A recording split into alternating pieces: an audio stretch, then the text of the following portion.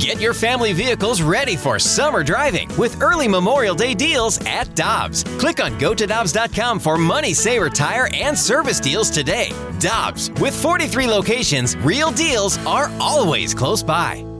Another day is here, and you're ready for it. What to wear? Check. Breakfast, lunch, and dinner? Check. Planning for what's next and how to save for it? That's where Bank of America can help. For your financial to-dos, Bank of America has experts ready to help get you closer to your goals. Get started at one of our local financial centers or 24/7 in our mobile banking app.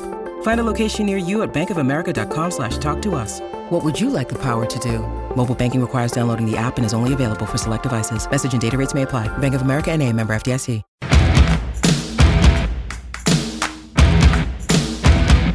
Guess what day it is? Huh? Hump Day?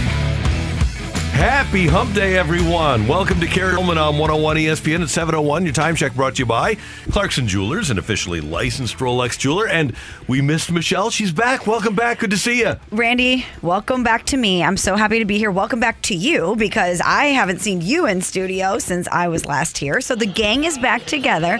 And there are the highlights of the Blues game that are going off on my computer. But you know what, Randy? It's no coincidence, I don't think, that I come back into the town, and the Blues, they bring home a W. I'm not at all surprised. A 5-2 victory last night, and I got to tell you, and as you know, I'm generally sunshine lollipops. I did not feel good about last night. But they surprised me, pleasantly surprised me, and I fully expect now that tomorrow night they're going to win it in 6 like I said they would before the series started. That's why you have to be patient. That's why you have to take a global view of things when it comes to the Stanley Cup playoffs, because things can oscillate so quickly. Injuries pop up, momentum shifts things, guys get hot at the right time. I kept saying before the series that I thought Vladimir Tarasenko was going to have a, hey, national hockey fans, remember me, because we've seen what he's been doing this entire season. He's got a chip on his shoulder. We know what he's capable of. And last night was the Vladdy game I think a lot of us have been waiting for. He was a monster in the third period. The Blues, as they want to do in these games, they scored first. Ryan O'Reilly, 4:53 in on the power play. Right side to Tarasenko. Return to Perunovic. Slapper on. Rebound loose. They score! Ryan O'Reilly, a power play goal. 4:53 into the first period. 1-0 St. Louis. Now, the Blues took their only 2 penalties of the game in the first period. Nick Leddy for interference, Robert Thomas for slashing. Both penalties led to Kirill Kaprizov goals. It was 2-1 in favor of Minnesota after a period. But we get to the second, and late in the second period, Thomas snaps a shot wide of the goal. Here's Kyrou trying to tie it. To the goal, they score! Brandon Saad, his first of the playoffs, has tied the game at 2. 4:32 to go, second period, 2-2 the score. Now, Michelle, getting to that point, I thought that was so huge for the Blues to score because in that second period, they were getting knocked around. Kyrou took a monster hit. Yes. Shen took a big hit. Yes. And Minnesota was just, they were hard. Obviously, everybody's playing hard, but it was like running into a concrete stanchion when the Blues were running into their guys. Blues were just falling down when they were running into members of the Wild. Excellent use of stanchion, Randy. Thank you. Appreciate that. But you're right. The Wild were trying to assert themselves, but the Blues would not give in. They absolutely would not get in. They toughed it out, and we have seen them do this so many times throughout the season where in the second and the third periods, the Blues tend to come alive. And again, I don't know what the Wild are thinking if they think that this is the way that they're going to beat a Craig Berube team. Yes, you can be physical. Yes, you can exert yourself, but you're not going to break their will. You are not going to wear this team down. These guys are not the ones. And Michelle was expecting number 91 to step up. I think any Blues fan, they look at the Blues and say, okay, at some point, number 91 is going to step up. Well, it only took 1:03 of the first period for number 91 to step up. Well, you can see Shen is laboring. Blues center, Tarasenko! He scores! Vladimir Tarasenko puts the Blues on top 3-2, 1:03 into the third period. That line's on the board. And you're thinking, okay, Vladdy finally did his job. We have the lead. Well, his job wasn't done.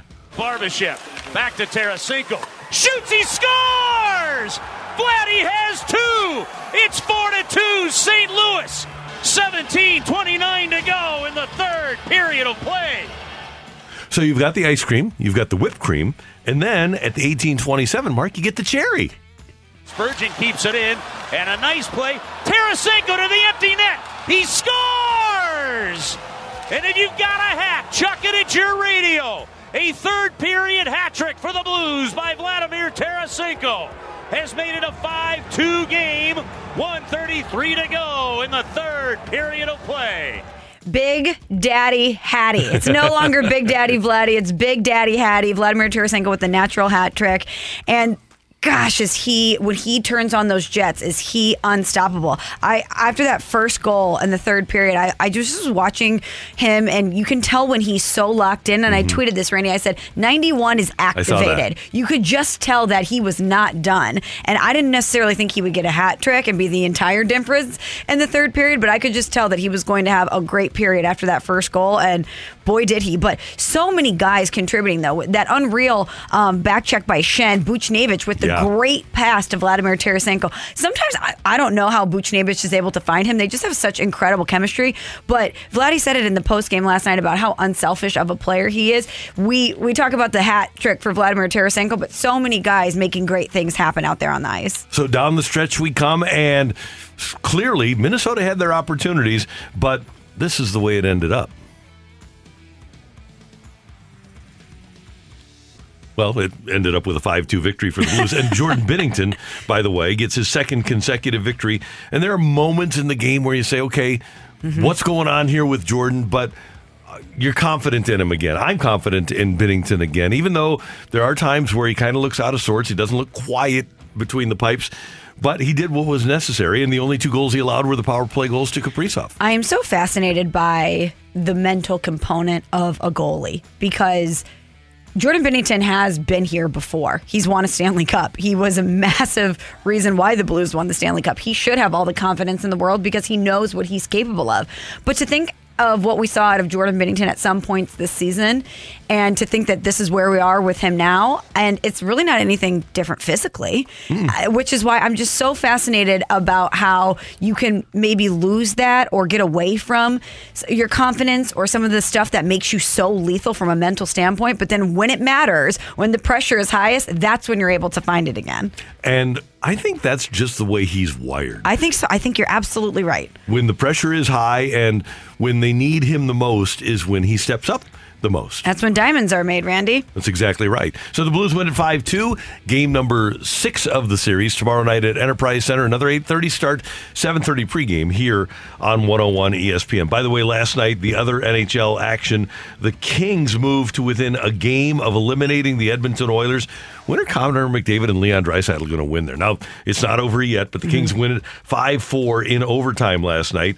The Maple Leafs moved to within a game of eliminating the 2-time defending Stanley Cup champion Lightning. Maple Leafs win that one 4-3, scoring late to do so. And the Hurricanes trampled the Bruins 5-1. Carolina leads that series 3-2. To your original point about the Oilers, that's why I'm never quite sure why when I read a bunch of national pundits or national predictions, they always tend to lean on star power. They always look at different teams and they'll say, well, of course, with a Draisaitl and Connor McDavid, the Oilers, I would think, have a huge advantage. They always talk about star power coming alive in the playoffs, and we've seen that. Vladimir Tarasenko is a great example of that last night. But if you know anything about the Stanley Cup playoffs, it takes every single person on a team doing their job and pulling the rope at the same way at the same time for a team to win, which is why I think a team like the Blues is so dangerous heading into the playoffs with 9 20-plus goal scorers and line after line of combinations that you know can punish you. So I'm not all too surprised by the Oilers situation right now, but as you mentioned, series not over, and if those guys get going, it's a different conversation. And ultimately, if you win a Stanley Cup, you've won a war of attrition. Yes. And there's only so many guys that you can have on your team when you have 2 $12 million players. Yes, good point. And Doug Armstrong knows how to build a unit, and through no fault of their own, because those guys both deserve the money that they're making, but they can't fill in the rest of their roster, the back end of their roster in Edmonton, like they do here in St. Louis because of those 2 guys. Yeah, that's a great point. Another reason why an Army we trust. Absolutely. The Cardinals last night fall to the Baltimore Orioles, the former St. Louis Browns. 5-3 was the final. Somebody named, let me get this again, Kyle Bradish went 7 innings, allowed 2 runs for the Orioles. But there was a highlight for the St. Louis Cardinals last night. And Bader hits it out to deep left center. It's at the wall, and it's off the wall. It scoots away. Bader racing to second. Bader racing to third. He's going to score. Inside the park home run. Sliding in head first. Bader. And the Cardinals get on the board. You also got the first Major League home run from Brendan Donovan. 5-3 was the final. The Cardinals did have the winning run at the plate. Tyler O'Neill in the bottom of the ninth inning. He struck out swinging against Bautista. And the Cardinals now need to win 2 in a row against Baltimore. You cannot lose a series. All due respect to the Baltimore Orioles. They're Major League players. Can't lose a series to the Baltimore Orioles. No, you absolutely cannot. I want to go back to Harrison Bader, though. Few things more exciting than an inside the park home run. We need more of that in baseball. Now, I know not everyone has the wheels that Harrison Bader does, but that is so fun to watch and so exciting. The more that you can infuse that into the game, the better off baseball is going to be, as far as I'm concerned. The biggest thing that baseball has lost from the 80s teams that I love to now is athleticism. Yes. And you need to find a way to maximize that athleticism. And clearly the Cardinals have that guy in Harrison Bader. Also yesterday, before the game, the Cardinals sending Paul DeJong down to Memphis.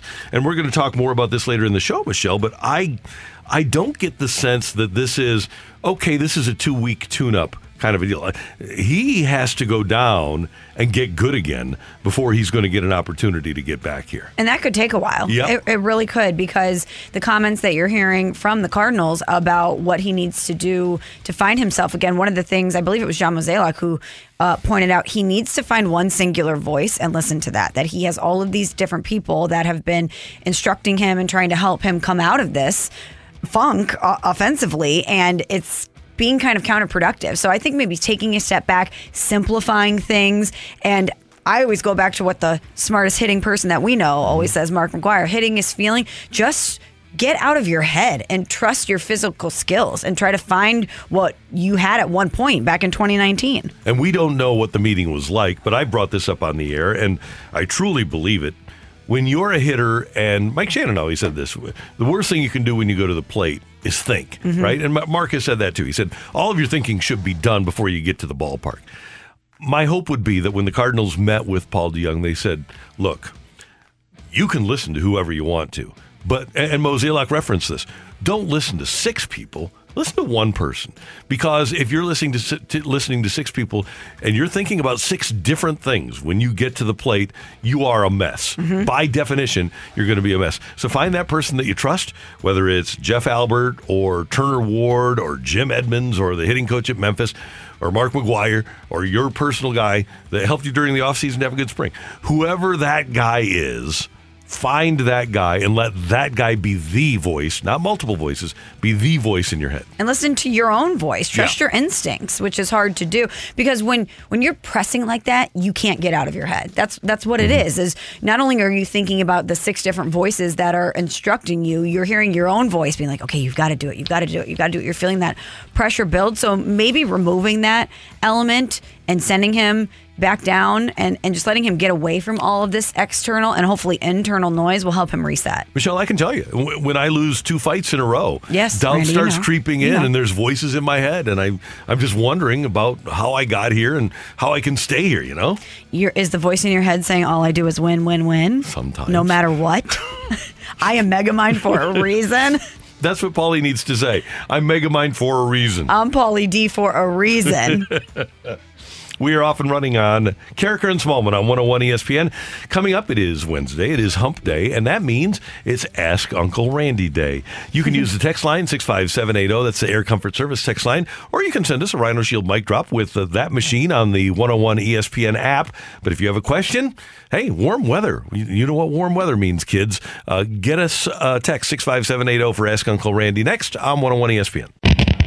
We're right back to the Carricker and Smallman podcast, presented by Dobbs Tire and Auto Centers on 101 ESPN.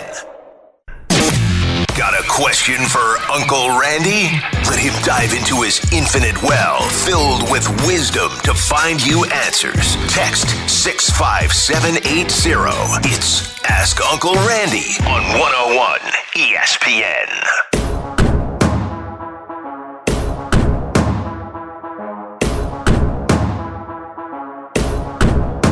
It is Carricker and Smallman on 101 ESPN, and it is Wednesday. It is Hump Day, and it is time for Ask Uncle Randy. If you have any questions for me, well, I've been around, you know. Oh, no. Did it not fire? I think we can make it work. Can we make this work, Matthew? There we go. I've been around, you know. There we go. The old on button. Yeah, makes a big difference.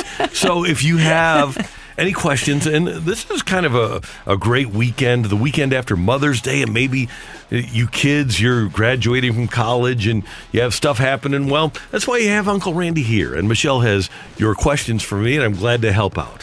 From the 563, the first one, dear Uncle Randy, how do I manage my love and hate with Jordan Kyrou? His ability to score a huge goal 1 minute and the next take a nap in the middle of his shift is enough to make me pull my hair out. But LGB, here's how you manage a love-hate relationship with a young, inexperienced player. Watch number 18 and realize that a year and a half ago, number 18 was going through what number 25 is going through now. Every young player goes through it because when you're a Jordan Kyrou, when you're a Robert Thomas, you get drafted in the first or second round because of your offensive prowess. You don't have to play a 200-foot game in juniors. You learn to do that at the NHL level.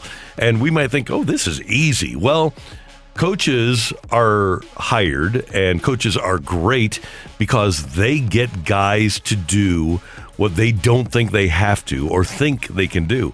And part of what makes Craig Berube and his staff so good is that they do get young players to ascend and play that 200-foot game. Just be patient. Appreciate the skill. Love what you see from Jordan Kyrou. And understand that in a year, come playoff time, Jordan Kyrou is going to be a 200-foot player, and there's going to be nothing to dislike about him. Good advice, Uncle Randy. From the 618, dear Uncle Randy, I was just wondering if you think that the Cardinals are intentionally not bringing up Nolan Gorman to keep an extra year of control over him like the Cubs did with Chris Bryant. I don't think so, and we're closing in on that date, by the way. We may have already passed that date where the club can manipulate him. But the Cardinals, honestly, number one, are concerned about defense. They, like a lot of us, kind of have forgotten that Jose Martinez and Matt Carpenter helped the Cardinals do a lot of losing because they gave out to it. Sorry, I just shuddered. I just remembered some of those days. Here's a guy, Nolan Gorman may wind up being a really good second baseman, but he's played less than 100 games there in his entire life. He was a third baseman, and it's not an easy switch. So they want him to be great defensively. And the other point is that, and I don't think this is unreasonable at all, when he comes up, they want him to be an everyday player. And here they are a month and a half into the season, and clearly they haven't determined that Corey Dickerson is a guy that they're not going to play. Are you going to sit down right now, Juan Yepez, so that you can get Nolan Gorman at bats as the designated hitter? I wouldn't do that because Yepez is hot. Yes. Got a 6-game hitting streak. Ride the hot hand. Right. So on a two-pronged approach here, number one, you're getting production out of Yepez. You aren't parting ways with Corey Dickerson yet, and even if you do, Yepez is still going to get at-bats against right-handed pitching. And the other part is that they want Gorman to be the best defensive player that he can possibly be by the time they bring him up. We have so many great ones coming in today, like this one from the 314. Dear Uncle Randy, do I go to my 40-year class reunion from Parkway North or skip it? I wasn't popular then, and I haven't seen any of these clowns in 40 years. I went to mine last year because ours in 2020 obviously was canceled. I think it's cool to get to know people. And if you weren't popular, you had friends there and you're going to meet people. And people change from the time they're 18 to the time they're 58. They really do. So, yeah, go to it. And if you don't see anybody that you like, you can leave quickly. But, yeah, I would absolutely go to it and maybe relive some old memories.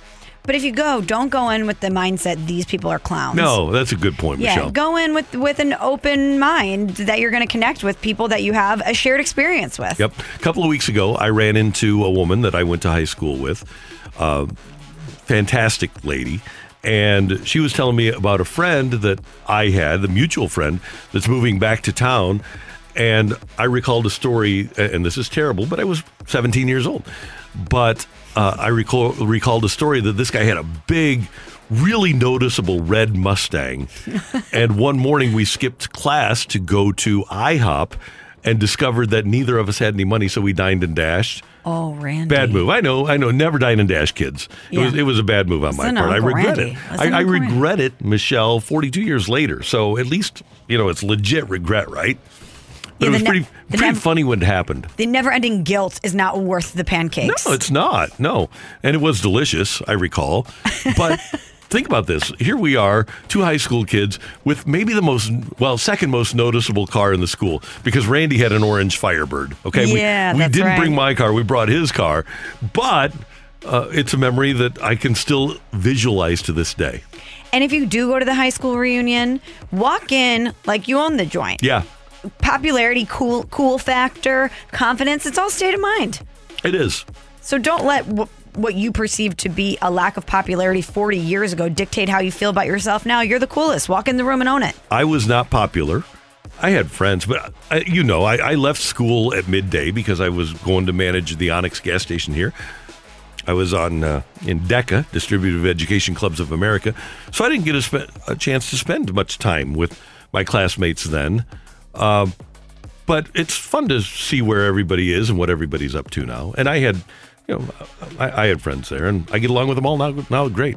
So the 314 text back in and said, "Good advice, you two. I'm going to go to the reunion." Yeah, there we go. Yeah.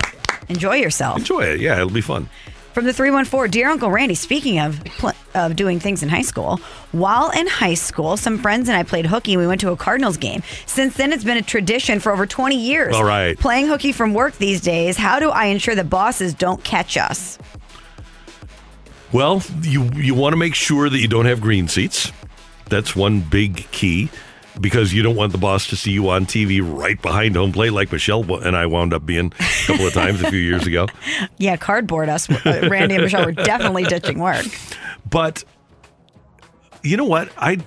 We are in St. Louis, okay? And depending on what your job is and the necessity of you in the building, I think it'd be cool just to invite the boss and say, hey, we're going, because it's your high school buddies. Yeah, you want to let loose too. This is a tradition. This is true. Yeah, it's a tradition. You don't want them to break the. So, can you imagine saying to your buddies, "Hey guys, can't wait for our 20-year-old tradition of playing hooky and going to a day game. My boss Steve is also going to be joining us." Yeah, can't do that. Okay, bad thought by Uncle Randy there. No, we're just spitballing here. We're just spitballing. Okay, so off the bat, my thought process would be this: make sure that you wind up with seats that are not in the view of the television cameras typically, and make sure that you don't tell anybody else in the office that you're going to the game, because you never know how that's just going to pop up in conversation. Somebody comes in the next day and say, hey, how was the game yesterday? And your boss is within earshot. You don't want that. No social media posts. No. And by the way, again, to you youngsters that are listening and driving to school this morning, there is absolutely nothing wrong with playing hooky from school to go to a Cardinal Day game. And it's a great tradition. You've been doing it for 20 years. We've got people that are hanging with high school friends from 20 years ago. This is a great thing. It's not a bad thing. Even if you're getting straight A's, even if you have the 4.5 GPA, congratulations. Take the day off and enjoy and relax. Go to a Cardinal Day game on Wednesday against the Orioles. So when I was a kid, there was a program called Book It, where if you read so many books, you would get a personal pan pizza at Pizza Hut. Nice. And when I tell you, Randy, that personal pan pizza, nothing hit as hard as that thing, because you've been reading books all summer. Right. And High motivation. You really work towards that. There should be some sort of program where if kids read X amount of books, or if they do X amount of things in school, they get to skip school for the day and go to the Cardinals Day game. That's a great idea. By the way, my dad took me out of school when I was a kid, up until the time that I started driving and just going to the games with my friends. My dad took me out of school for a game every year. And I think that, especially in St. Louis, that's something that you should do. If you have a kid, a son or a daughter that's 8, 9, 10 years old, make that a tradition to go to a day game every year. That'd be so fun. Now, a lot of people just texting in saying that this guy should use a vacation day. I think part of the allure of this is that they're doing something dangerous. It's kind of scandalous. Yes, they're skipping school or they're skipping work together. Playing hooky. It's a galvanizing force that they're doing something bad together. Yeah. So, yes, they could obviously just take a vacation day, but I think that's taking a little bit of the sizzle out of the tradition. The danger is part of what makes it exhilarating. So I like it. People are loving the Book It reference. Someone said, Book It. We were gods back then when you got that. Randy, you couldn't tell me nothing when I shredded into that Pizza Hut. I'm like, Wrinkle in Time? You bet I read it. I'll take a personal pan cheese. Thanks so much. See you later. That's a win. That's a big time win. But think about how motivated kids would be to read or do whatever if instead of getting a personal pan pizza, you were going to a Cardinals Day game. It'd be fantastic. Are we helping the youth of America or what? Yeah, Cardinals, you're listening. I think this is a great idea. We are helping the youth of America. And, oh, by the way, we're motivating kids to read. You're welcome. Yeah. You're welcome, education system. From the 636, this one's important. Dear Uncle Randy, anytime I wear Blues gear, they lose. But I want to rep and support the Blues, but I also want them to win. So what do I do? Okay, so here's my recommendation. Today, there's no game. Wear your Blues gear on the days that they aren't playing. And then if they are not winning because you're wearing Blues gear, which I totally understand, on game day, don't wear the logo on game day. You can wear the colors on game day, but don't wear the logo on game day. Only wear the logo on days that they aren't playing. It's only weird if it doesn't work. And just know that your sacrifice of not representing the team, but also providing them the juju they need to win is way more important. Why are they winning? Yes, it's you. We can answer that. Yeah, it's you. Okay, one more for you from the 636. And this one is very important that we get in. Dear Uncle Randy, my wife and I just found out that we're going to be having a baby. It's our first child. It's a girl. Congratulations. Congratulations, 636. So excited for you. I've only had brothers, and there are very few women in my family. What's the best way to learn how to take care of little girls? I'm scared. And Randy's a great girl dad, so. So, number one, follow the advice of your bride. That's a key part of it. And early, it's a natural bond. This is not something that you have to be scared of. She is your flesh and blood. And this is something that you should just totally embrace. One thing, and girls, even though they say they don't say they love it, but make sure that when she's a baby, you're holding her all the time. And when she's standing up, you hug her all the time. Just show her dad love. That's all. Yeah. And I don't think that I get that because you're inexperienced and you had brothers that it might seem intimidating. It's not. Just show her love. Also, get on her level, right? Play dolls with her or play soccer with her, whatever it is that she likes to do. But now with YouTube and stuff, dads have such an advantage because you can go to YouTube, learn how to brush her hair, learn how to braid her hair, develop little routines in the morning. I have a friend who her daughter and her husband go get donuts every Saturday. That's their thing. Develop just... You'll know. Like you said, Randy, it's just instinctual. You'll know. But I think with some little girls, they're not as rough and tumble sometimes as boys are. Maybe be a little gentle with your girl. But depending on how her personality develops, you'll take the lead there because maybe she will be rough and tumble. You never know. And I was. Sing songs. Changing diapers isn't as bad as you would think it'll be, so participate in that part of raising a child, and you'll enjoy it. It'll be fun, and she'll wind up being great, and congratulations to you and your wife. Thanks, Michelle. You're welcome. Also, Michelle, great name for a baby girl, just saying. Yeah. And one other tidbit. If you do name the baby Michelle, at some point, probably when she's 3, somebody's going to call her Shelly, and she's going to say, no!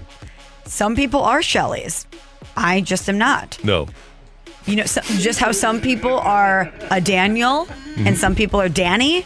Some people are Tom, Thomas, Tommy. I get it. I am just not a Shelley. I'm just not. Just like you're a Randy and not a Randall. Sometimes it changes as you grow up. I used to, like 4 years ago, you guys would not have caught me dead turning on a microphone and referring to myself as Matthew. Oh, really? It's changed over the last from 26 to 30. I'm like, you know what? Matt just, Matthew sounds better in a professional context.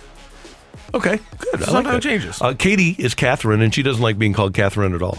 So she's a Katie. So I totally understand that. So my friends, Brittany and Patrick, they have a little daughter named Victoria who's 4, and she's listening right now. So shout out to Victoria. But that's another way you can be a great girl dad is by having them listen to Carricker and Smallman like Patrick and Victoria do on the way to school. Definitely. One thing that I did with Patrick and Katie is at a very young age, we developed a word of the day, and I think that helped them with their vocabularies. Even like when you're 6 months old, okay, here's our word of the day. Do the Wordle and then just tell them, okay, today's word, I'm not even going to tell you what the Wordle is today because it's difficult. But yesterday was gecko, and it was a stupid word for the Wordle. But just come up with a word of the day and tell them what it means. Okay, so like a gecko is a little lizard.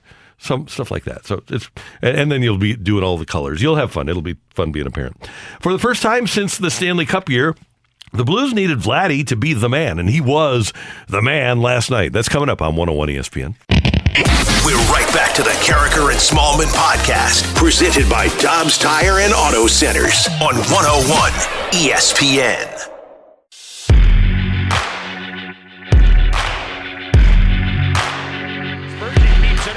And a nice play. Tarasenko to the empty net. He scores!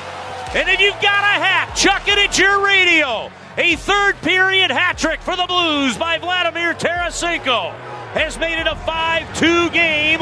1:33 to go in the third period of play. That third period hat trick, the difference is the Blues knocked off the Minnesota Wild in Game 5 last night at Minnesota. 5-2 was the final. Of course, Tarasenko had the 3 third-period goals, but before that, Brandon Saad had tied it in the second, and then he and his teammates just jumped on Vladdy's back in the third period. Yeah, I mean, he's an elite player. Great shots. He's a special player. You can't say enough good things about him, and obviously helped our team win tonight, but we know how big of a part of our team he is, and yeah, it's... Like I said, special player, great goals tonight, and we're looking to move on to the next game. And Michelle, it's not just the fact that Tarasenko scored the third period hat trick, but the way and the time in which he did it, scoring at 103, scoring at 231, that really takes a lot of the wind out of the sails of the team in Minnesota and the crowd in Minnesota. If you saw the crowd shots, they were beside themselves after his second goal made it 4-2. Well, when the same guy beats you 68 seconds apart, it's going to deflate you, and especially knowing how important it was for the Wild to get that game last night before they head back to Enterprise Center. But you're right, the crowd looked absolutely defeated. They were stunned that Vladimir Tarasenko was able to completely change the momentum. And after the second period, I think a lot of Blues fans, even though they were able to get the equalizer, were a little nervous because, as you mentioned earlier in the show, it just seemed like the Wild were really exerting themselves. And these are two very evenly matched teams. And when you're on the road, you never really know how that's going to play out if you're the St. Louis Blues. Even though this team, as David Perron told us, ever since he told us that he would prefer to start on the road, it really changed my mindset of the way that I view this team and how they seem to really thrive at times on the road. But anyway, back to Vladimir Tarasenko. It's so great to see him activated in this way, Randy, because it's been a minute since we've seen this version of Vladimir Tarasenko in the playoffs. And we went back and looked at the numbers, and he had a much better 2019 playoff run than I even remember because there wasn't really a moment like what we saw last night in the third period where he is no doubt the best player on the ice and he can take over a game. And I think when we look back on this playoff run for the Blues, we're going to remember the Vladimir Tarasenko game versus the Wild. Right, and he has a ton of personal accolades, and with everything that happened during the last couple of years with the injury, and with everything that happened last summer with the trade request, he gets a hat trick last night, and he says, well, it's not about me. No, it's not the time to think about any achievements for now. I think the biggest thing is we won a game and just move on to the next one. I think at this point from experience in 2019, we learned that only wins matter, so it's good we have a win, and we need to get ready for the next one. That's a great attitude to have if you're a young player on the Blues, and especially if you're a Buchnevich and you've never been in this situation before, and you see this guy saying, okay, it doesn't matter what I do, it's about what we do. It's really an important thing for your best player to be caring that much about winning.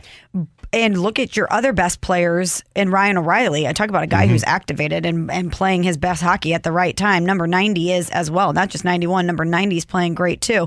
But they always have that attitude. So if you're a younger guy and you're looking at the stars of your team, guys who are wearing letters on their sweaters and guys who have been there and done this before, and their attitude is, I don't care what I need to do. Anything that I can do to help the team win.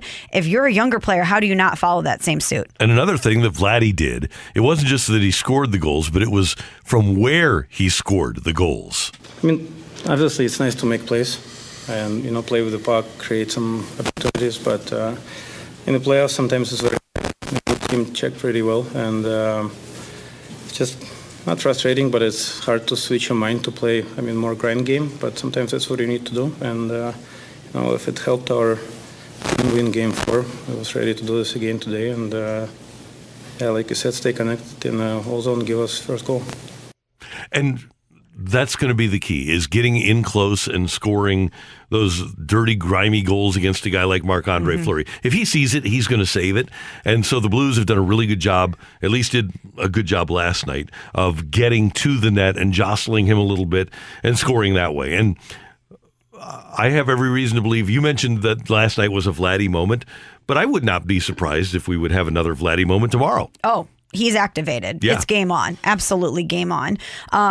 Brady, when I think about Vladimir Tarasenko and his career, and hopefully we're talking about him adding his name to the cup one more time as a member of the St. Louis Blues, but those guys who won in 2019 will always hold a special place in Blues history. But when I think about this season and the way it has shifted, the way that I view Vladimir Tarasenko and the way that I view Doug Armstrong, because even though Doug Armstrong, we know, goes out and always finds a way to make a move, the way that this could have gone down and the tensions that could have festered and the way that Vladdy could have acted a certain type of way after wanting to leave and not getting what he wanted.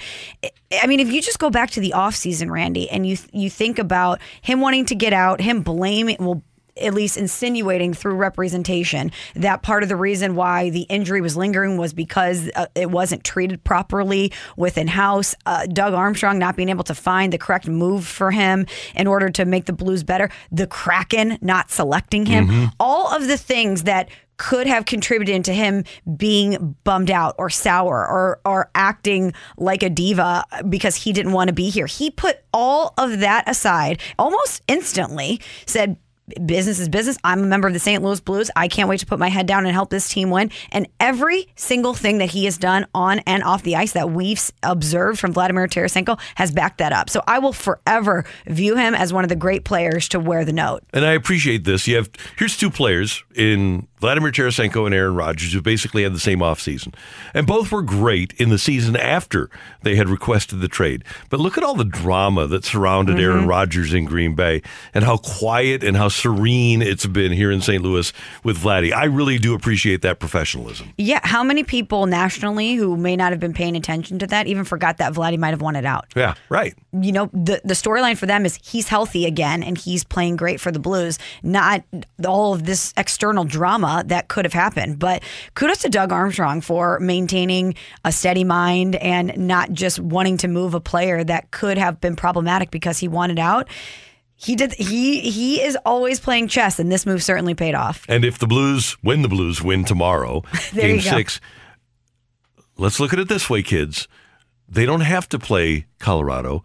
They get to play Colorado. Win tomorrow, and you get to play Colorado.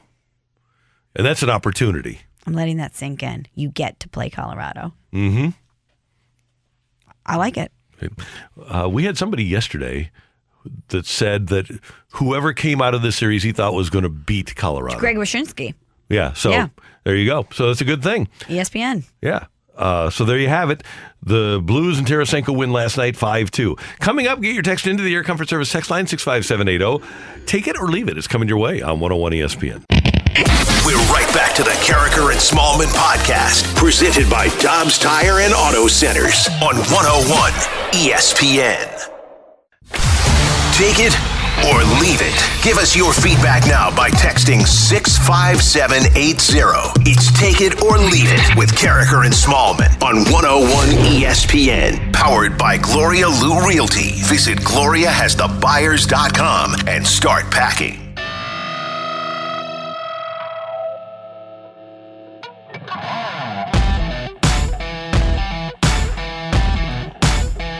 All right, it's time for Take It or Leave It. Get your text into the Air Comfort Service text line 65780. Michelle, I'm sure you saw over the weekend that St. Louisan and friend of the show, Jason Tatum, had another big game against Milwaukee. Take it or leave it. the Celtics beating Milwaukee and Tatum being Giannis will take Tatum to another level in terms of his NBA stardom. I'll take that. And it's such a one-on-one sport, right? Mm-hmm. That's what they're going to say on ESPN. Oh, it's Tatum beat Giannis. It's not going to be that the Celtics beat the Bucks. It's going to be that Tatum beat Giannis. And I think it will. I think that'll take him to the upper echelon of stars in the NBA. You beat KD and you beat Giannis? Yeah, right. On your road to a championship, hopefully. Right. Yeah, that's a difficult and star-laden path to get there. Mm-hmm. So I'm definitely taking that. I think that prior to these playoffs, Jason Tatum was pretty well regarded as one of the biggest stars in the league, but I think he's asserting himself into the conversation for the best player in the league. When you have that guy that at the end of the game you're going to throw the ball to win it, and he succeeds, when you have a guy that your fans say, okay, get it to our guy, get it to the man, and you are the man and Tatum is, I agree with you. I think that he's going to wind up being a big, especially playing for the Celtics. Mm-hmm. If you're the man, that's like Larry Bird territory. If you're the man for the Celtics, that's big time.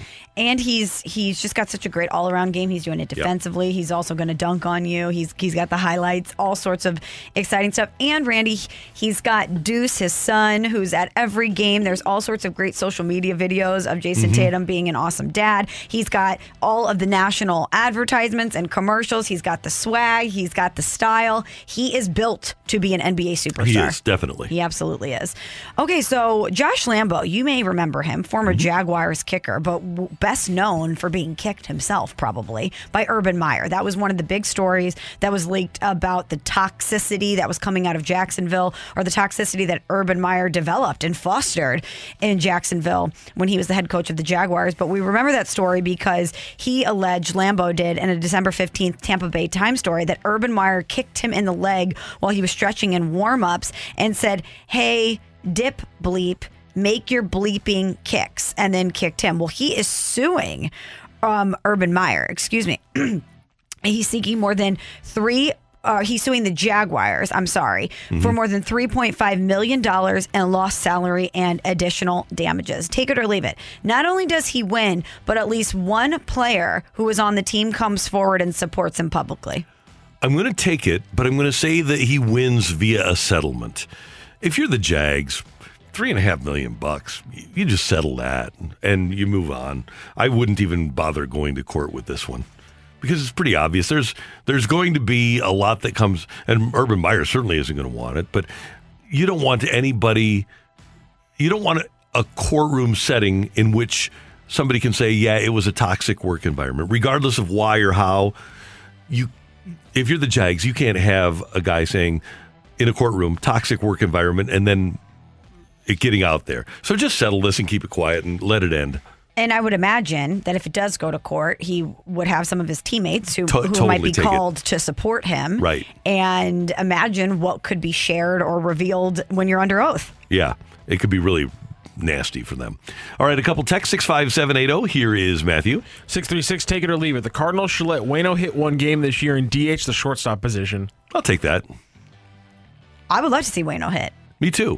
So would he. He's better than 130 hitter, isn't he, career? So, I mean, technically. Right. He might not be missing out on this one. Yeah. I just don't want him getting injured. That's all. Right. Exactly. Good point. Take it or leave it. Unless Binnington gets hurt, we will not see Husso starting between the pipes for the rest of the postseason. I'm going to take that. What did DeMarco Farr, our buddy, always say? You got to ride the hot guy. Yes. You got to ride the hot guy. And he is. And he's done it before. Yes, he has. So even if there's like a 3-1 blip loss, in game 2 against the Avalanche, you still roll Binnington no matter what? Yeah, I think I am. Wow. That's okay. Fair enough. Take it or leave it. Dylan Carlson could be the other odd man out with both Gorman and if both Gorman and Yepez get full playing time. I'm going to leave that. I'll leave that too. Prime out of my dead hands guy? No way. I would think that as opposed to DeYoung, there's probably more confidence there because of more recent success in Carlson than there is in DeYoung. Yeah.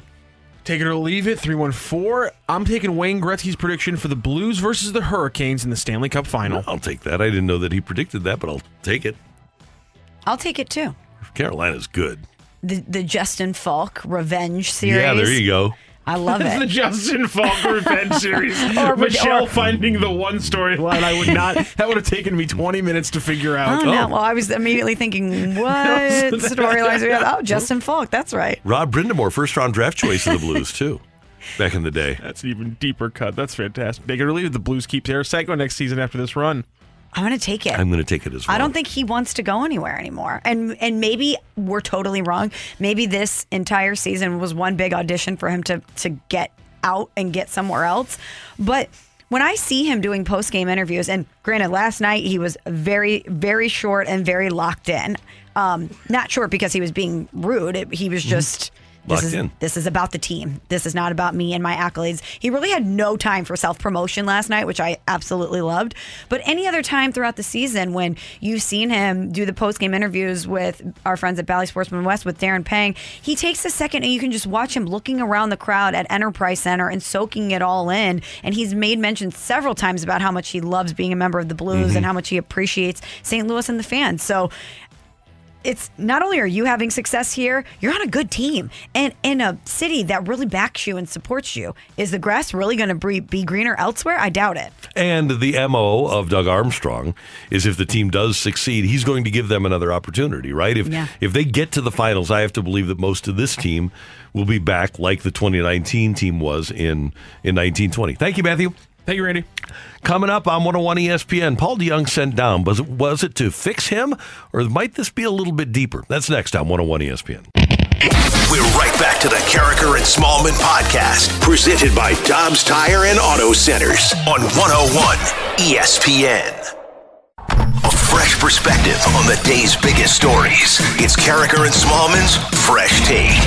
Brought to you by Schnucks Rewards. It pays to shop at Schnucks. Download the Schnucks Rewards app today.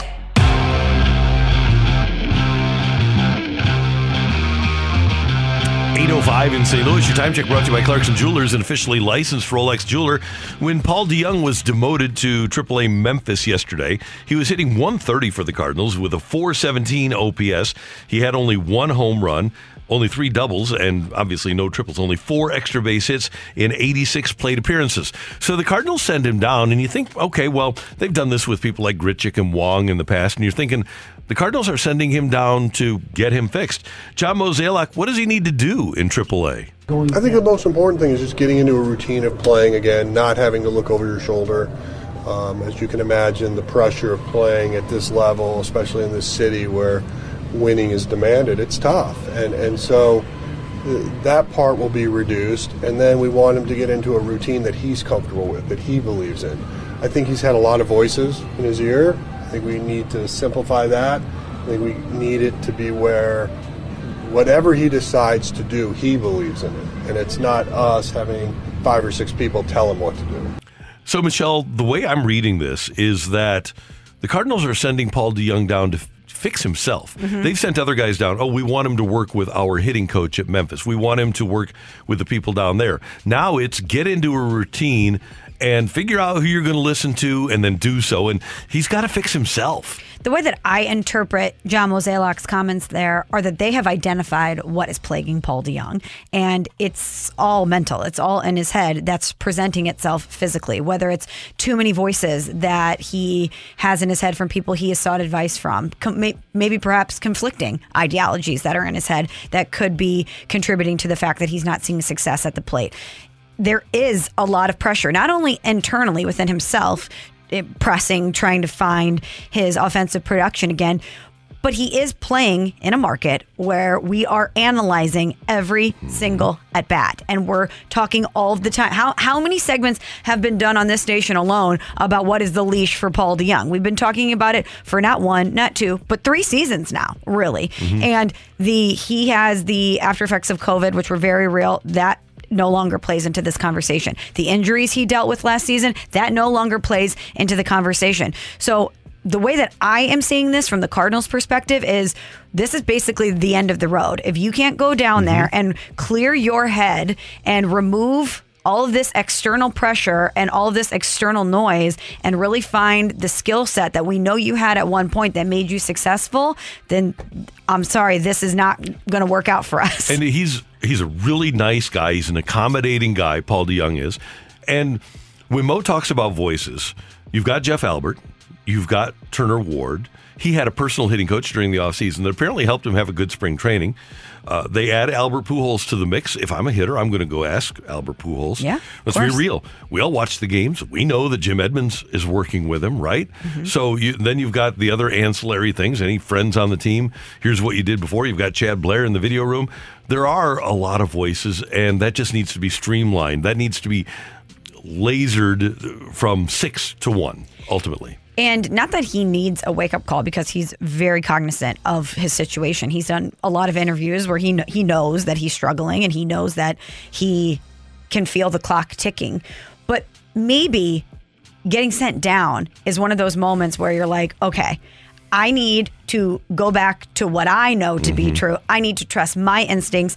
And even though his intentions were completely correct in seeking out all of this different advice, because he's clearly desperate to find what is working for him or what could work for him. And that's probably why he's having all of these different people contribute to I mean, think about the piece that they did at The Athletic about Matt Carpenter trying to find himself again. He changed his bat. He went and saw Matt Holliday and worked with him. He had somebody analyze his swing. He saw all of these different people because he was so desperate to have someone point to something or give him some sort of advice or some sort of piece of information that could help him return to form. And I commend Paul DeJong for being so desperate to want to find himself that he is seeking advice from all of these different people. But at some point, you are going to have to lock into one thing that you think is going to work. And maybe going down to Memphis will make him feel that sense of urgency. And not that he's not feeling it already, but it's feeling that, but without the pressure of being here in St. Louis. And you guys and Michelle and me and the Cardinals and Matthew, we all have different levels of patience with Paul DeJong. And the Cardinals went as far as they thought they could. I guess I could reverse the question. How long do you think we were being patient, right? That's what I'm saying. How long? A lot of things were being written about that we were probably being too patient. And you know, at some level, you know, we recognize that, but we also know it's a long season, and we know he's working, we know he's trying, but you know, he wasn't having that type of success that you need to see happen here. So, you know, I think Sunday when we were flying back, staff and I met on the plane. We realized that we wanted to think about it. We used the off day to think, and here we are. I wonder this: could he be done? Yeah, he very well could. And we're about to find out, right? You just mentioned Matt Carpenter. And Matt Carpenter was kind of in the prime of his career and then just fell off a cliff. This was a precipitous drop, but he's been bad for a long time. Maybe the league just caught up to him, and maybe the COVID and the injuries have taken their toll, and maybe he just doesn't have it anymore. But he has it defensively. He leads National League shortstops in defensive runs saved. Which is why, if I'm the Cardinals, I have more patience than probably the fan base likes, because he is contributing to the team and does have a skill set that is valuable to them, just not the complete package. He's struggling in another way. So they're going to do everything they can to try to have him find that, because if he can get his back going, we know what an asset he'll be to this team. But I don't think that he's going down there with the shortstop job waiting for him to come back to. I think Sosa's going to get the opportunity, and I think Sosa, when he comes back on Thursday, has the chance to become the Cardinals shortstop. It doesn't matter, in my opinion, I don't think it matters what Paul DeJong does in Memphis. If Sosa shows well here, Paul DeJong can come back, but he's not coming back with that job open for him like Colton Wong came back a few years ago with second base open for him. What if he goes down there and after a week or two absolutely goes on a tear offensively? I need to see more because I saw spring training. I need to see point. him for 3 or 4 weeks at least. But what if he does that? Then I bring him back, and again, depending on what's happening here, is the team winning? How productive is Sosa? My bottom line is going to be, is if they're winning, if they get hot with Sosa, I don't care what individually he's doing or what DeJong is doing. I'm going to stick with the reasons that I'm hot, and that I'm winning. Yeah, and that has to be stressful for Paul DeJong, because I have confidence that Edmundo Sosa is going to take this job and run with it. And that might be something that has also been a factor in him pressing or him being too much in his head, is knowing that the guy who's waiting in the wings behind him is very capable of running with this when given the opportunity. But what if they both are performing really, really well at the same time. I think you're right. They'll probably stick with the hot hand. Whatever's working for you, you're going to roll with. But that, I think, would be the really interesting conversation point. What if they both are doing really well? I remember when Paul DeJong first came up, hit a home run in his first at-bat, and we talked to him. I was doing the fast lane, and we asked him what he eventually saw himself as. And he said, well, the organization sees me as a utility guy, a guy that can play second, third, short, and I'm expecting to move around the diamond. And then obviously quickly became the shortstop. But if he's good enough offensively, and if he can come off the bench, have him be that guy. Interesting. I really, for Paul DeJong's sake, I hope that he can go down to Memphis and find himself again, because he is a really talented guy, and it's just really hard to watch sometimes because you know that it doesn't bother anybody as badly as it's bothering him. And we saw it with Matt Carpenter, too. You just feel for the guy who you know is working so hard, and it's just not there from a production standpoint. Yeah, so DeJong down, Kramer Robertson up, Nolan Gorman not up, at least at the moment. That's Michelle, I'm Randy, and that's today's Fresh Take on 101 ESPN. Coming up on the heels of the Blues' 5-2 win over Minnesota last night, we're going to talk to the Hall of Famer Bernie Federko next on 101 ESPN. We're right back to the Carricker and Smallman podcast, presented by Dobbs Tire and Auto Centers on 101 ESPN. We are talking everything St. Louis Blues as we head into the Boardwalk Hardwood Floors Blues booth. Boardwalk Hardwood Floors has great floors for every home, with locations in West County, South County, St. Charles County, and our new location in Mid-County, and online at boardwalkhardwood.com. With Michelle Smallman, I'm Randy Carricker. We go to the Brown and Crouppen Celebrity Line, and Hall of Famer Bernie Federko is standing by. The Blues moving to within a game of eliminating Minnesota with a 5-2 win last night. Good morning, Mr. Federko. How are you? I'm great, Randy. A good win last night. All is well. You love to see a guy that has the ability to put his team on the back do so like Tarasenko did in the third period. Yeah, it was good. We were talking last night is that there's no question of who is going to wake up and really do the job earlier or not. I mean, there was the rush line is kind of quiet, and we were hoping that at some point in time that they'd get things going, and it was very much the good timing that Vladdy came through there in the third period. Yeah, right on time, Bernie, as you mentioned. But Vladimir Tarasenko did not want to talk about his natural hat trick last night or any sort of personal accolades. He seemed almost subdued. He was so locked in and just kept saying, it's about the team, it's about the win, on to the next one. Do you appreciate that mentality from him? Are you surprised that he doesn't even want to revel in his own personal success at all? Well, I think he's been used to that before, though, Michelle. I think that he knows that he's got a job to do, and I really think that there's some competition going on too with Kaprizov right now. Fellow Russian that has played so well for the Wild through this series right now, and I think that Vladdy is putting a little extra pressure on himself, and I think it is about winning the team. It's most important. If it doesn't matter what you do personally, if the team doesn't advance in the playoffs and things aren't what they're supposed to be. So I think Vladdy's got a really good attitude about that right now, and it's good to see him really contribute last night. Bernie, for the second consecutive game, that Eriksson-Ek line is held off the score sheet. As a matter of fact, Eriksson-Ek, Foligno, and Greenway all finished -1 last night. From your vantage point, what have the Blues done to be able to neutralize that crew?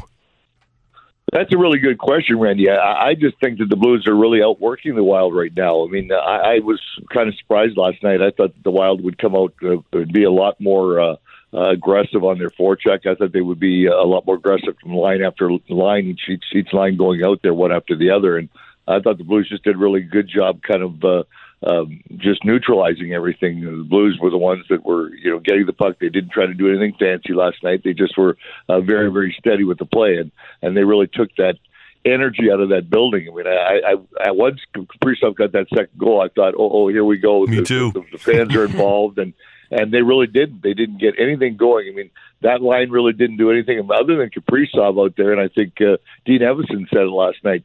Kaprizov was really the only guy on that team last night for Minnesota that was really competing. Everybody else was kind of just going through the motions. So it was very, very surprising. But whatever the Blues are doing, I mean, whether it's standing up and the defense not allowing the forecheck to happen, I don't think that I saw. I think we were talking about that last night. There was only one time in the game that It was maybe in the mid first period where the Grief line actually had a really good shift where they really controlled the puck and had the cycle going in the Blues defensive zone. And I think that was the only one time that I really saw a lot of pressure from the Minnesota Wild. So it was really kind of a strange game, but whatever the Blues are doing right, they certainly need to do it one more time and do this as quickly as they can and put this series over with as quick as possible. Bernie, with the win last night, Jordan Binnington now has 18 playoff wins. He's the winningest Blues playoff goalie of all time. When we talked about Vladimir Tarasenko breaking out and having it happen at just the right time, Jordan Binnington finding himself again, also happening at just the right time.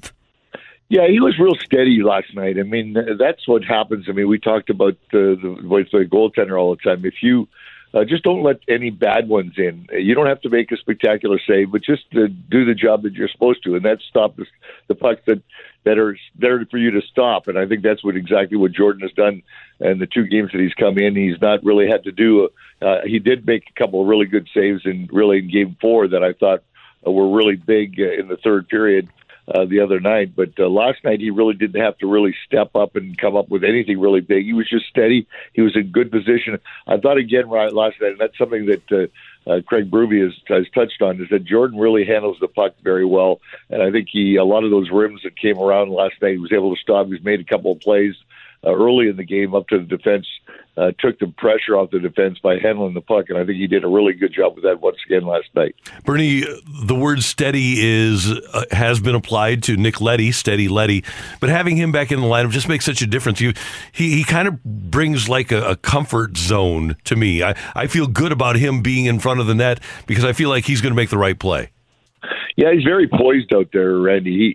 He reads the play really well. I mean, when that puck is being dumped in, he skates so well. I mean, he's so smooth out there too, that his anticipation of where he has to go and what he's going to do with the puck as soon as he gets it. And I think that's just a experience. He's been around a lot of playoff games. What was that? They were saying that was 123 or 124 last night. That's a lot of playoff hockey. So he's been in the situation before, and he's very poised for doing it. And yes, to have him back in the lineup, both him and Bortuzzo were big last night. The experience that they brought to the lineup, especially on the road, really was a big factor last night. And Bernie Perunovic doesn't play. He plays on the power play, doesn't get a ton of minutes. He only had, I think, 13 last night. But number 48 just seems to stand out. Something happens when he's on the ice. Yeah, he's very he's one of those kids that I think that we're seeing. That's the new NHL defenseman. I think we're seeing that with Makar. We're seeing with a lot of the smaller defensemen that have really done a really good job because they skate so well. They're so smart out there. Maybe they not be the physical defensemen that we're used to seeing, but they get the puck. They know exactly what they have to do, and they kind of almost like want to be quarterbacks of whatever they have the puck out there. So he's been certainly not out of place for a guy that hasn't played much hockey since January, since the surgery, to come back and to be able to jump right back in the lineup, especially in the heat of the playoff hockey, and do the job that he's done. I've been very, very impressed, and I think he's going to continue to get more ice time. We don't know how long Krug is going to be out, but certainly, especially on the power play, he's getting his opportunities. And when the Blues need offense, he's a guy that's going to really knows how to make the plays offensively and how to set up things, as far as trying to, get the offense going. Bernie, I always appreciate Brayden Schenn, but there's just something about him in the playoffs that I watch the way he plays, and I just have so much admiration for him, whether it's the unreal back check or the hits, the way he sacrifices his body. He just truly is the all-time great team player. He really is. He's fun to watch because he's always in motion. He knows that, and I think that obviously the other team knows that he's coming all the time. He finishes a check no matter what.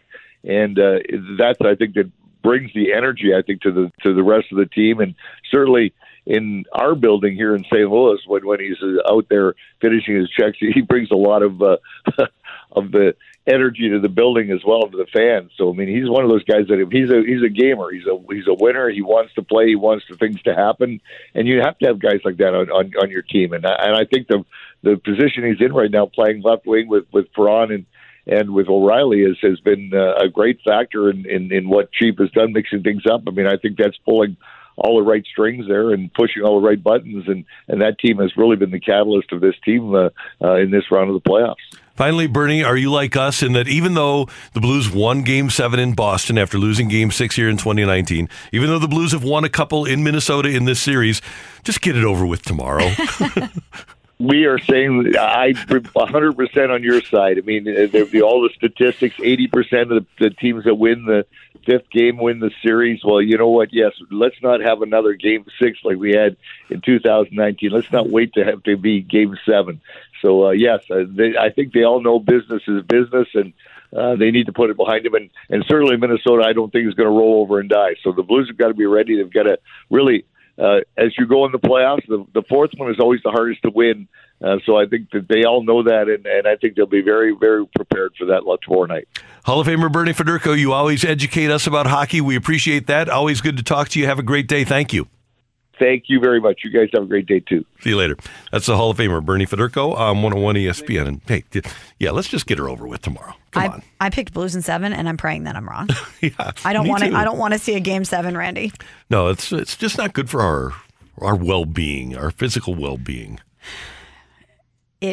It's so stressful. It's the worst part of life and the best part of life if you win. I was just going to say, if you win, which the Blues have won a lot of Game 7s, you're never going to have a high quite like the win from a Game 7, but the build up all day long, the pressure you feel during the game, I would just rather have it done in 6. Yeah, let's just take care of it.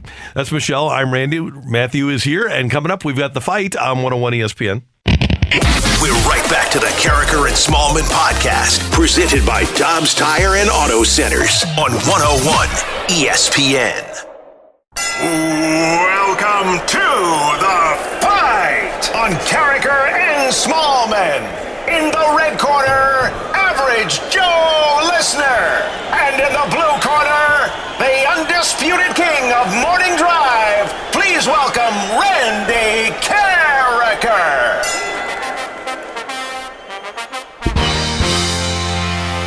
Welcome back to The Fight.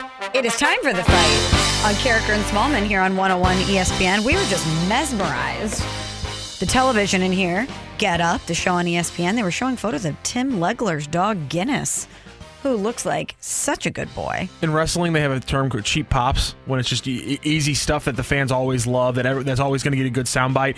The host, anytime you put up a picture of their dog, cheap pops, always works. Without a doubt, Guinness was wearing a beautiful red, white, and blue scarf and driving a vehicle. So shout out to Guinness. Anyway, it's time for The Fight. Enough dog talk here on 101 ESPN. Carl's joining us. He's going to take on Randy here on 101 ESPN. Good morning, Carl. How you doing? I'm fine, Michelle. How are you? I'm doing well. Thanks so much for asking. Now, we're going to bring in Matt really quickly. I was not here the past 2 days. Did Randy win both of these fights? Yes, he did. He did. Okay. And he four-jacked yesterday. Oh, wow. Okay. So he's on a bit of a hot streak, Carl. How do you feel about that? Yeah. Well, it's no need being nervous when you come to terms with the fact that he's the smartest man you know. You just kind of... You're already defeated? Take it in. Yeah. No, Carl, but I can sense you have a little bit of Jordan Binnington in you, a little do I look nervous attitude. I can sense it. Right on. Yeah, I like that. All right, here we go. Good luck to you, Carl. Question number 1. Thank you. You got it. Outside of New York, only 3 World Series have been played between 2 teams in the same metropolitan area. One is the Cardinals-Browns. Another is the Chicago Series. What is the third? Is it Dodgers-Angels, Giants-Athletics, or Red Sox-Braves? I would say Red Sox Braves on that one. Happy birthday to Cam Newton. At which school did Cam start his college career? Was that Miami, Florida, or Georgia Tech? What was the middle one again? The number 1 was Miami, number 2 was Florida, number 3 was Georgia Tech.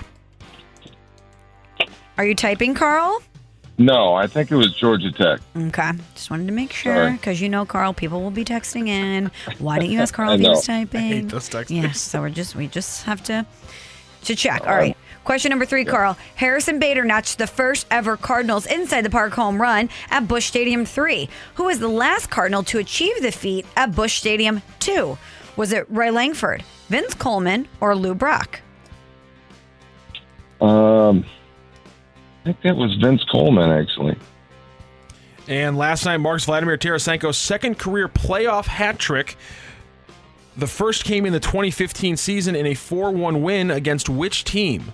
Was that the Minnesota Wild, the Chicago Blackhawks, or the Dallas Stars? That was Dallas. Okay, we're checking Carl's score here. Yep, confirmed. Waving in Randy. Carl, I have to say, you have a great voice. Have you ever done any sort of broadcasting? I have not.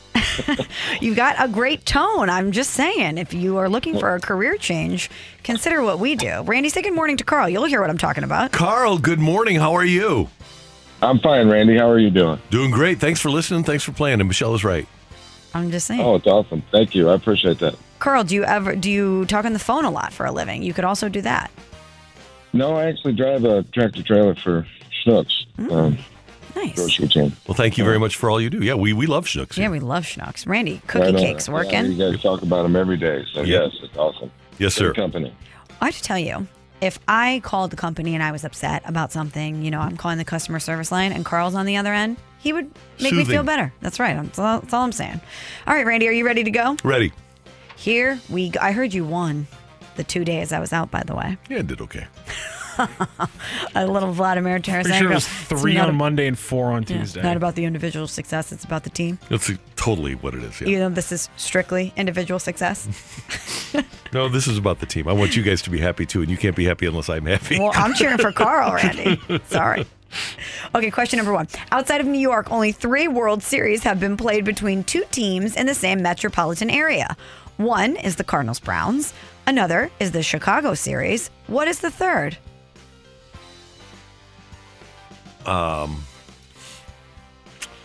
So you've either got Boston or Philly. That's the only real possibility. Can you give me this again?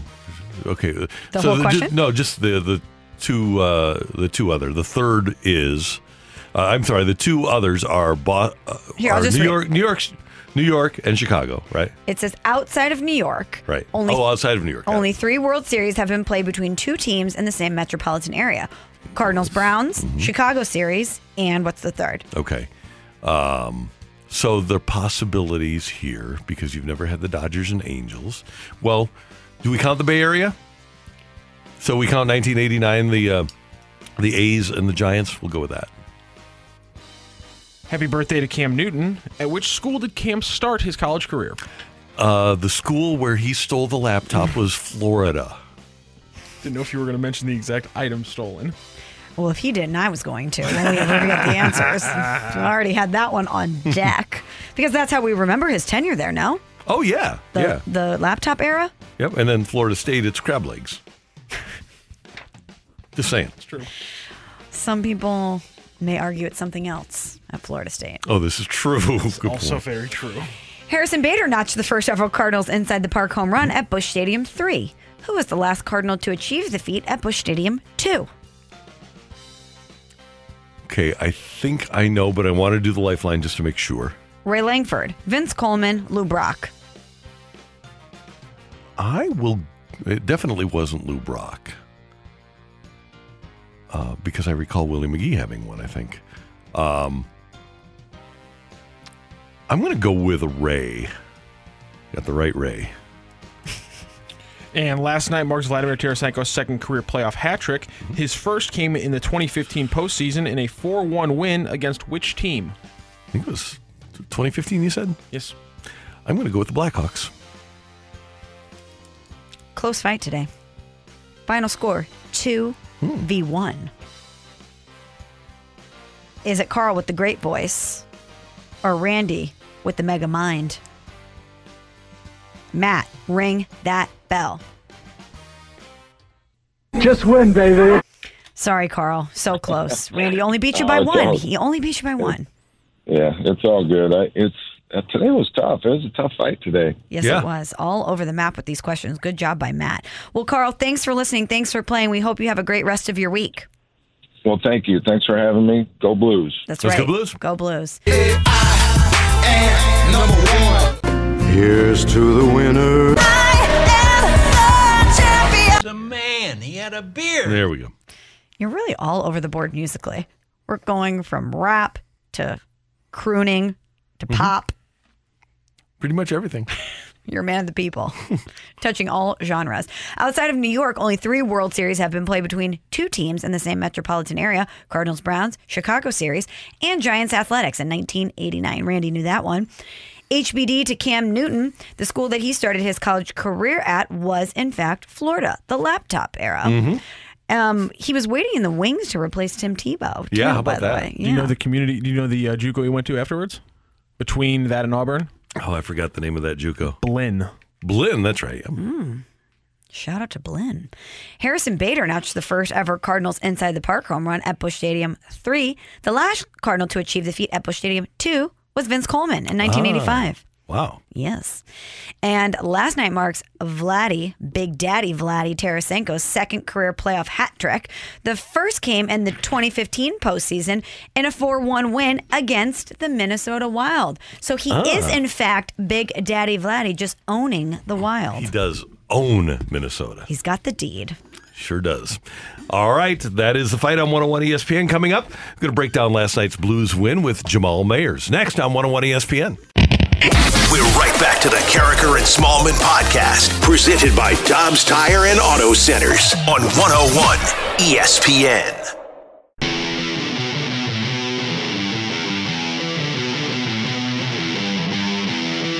Michelle Smallman, Randy Carricker. We go to the Brown and Crouppen Celebrity Line, and Jamal Mayers has been kind enough to join us after Blues games during these playoffs to break down how everything went down and get ready for the next game. Jammer, good morning. How you doing?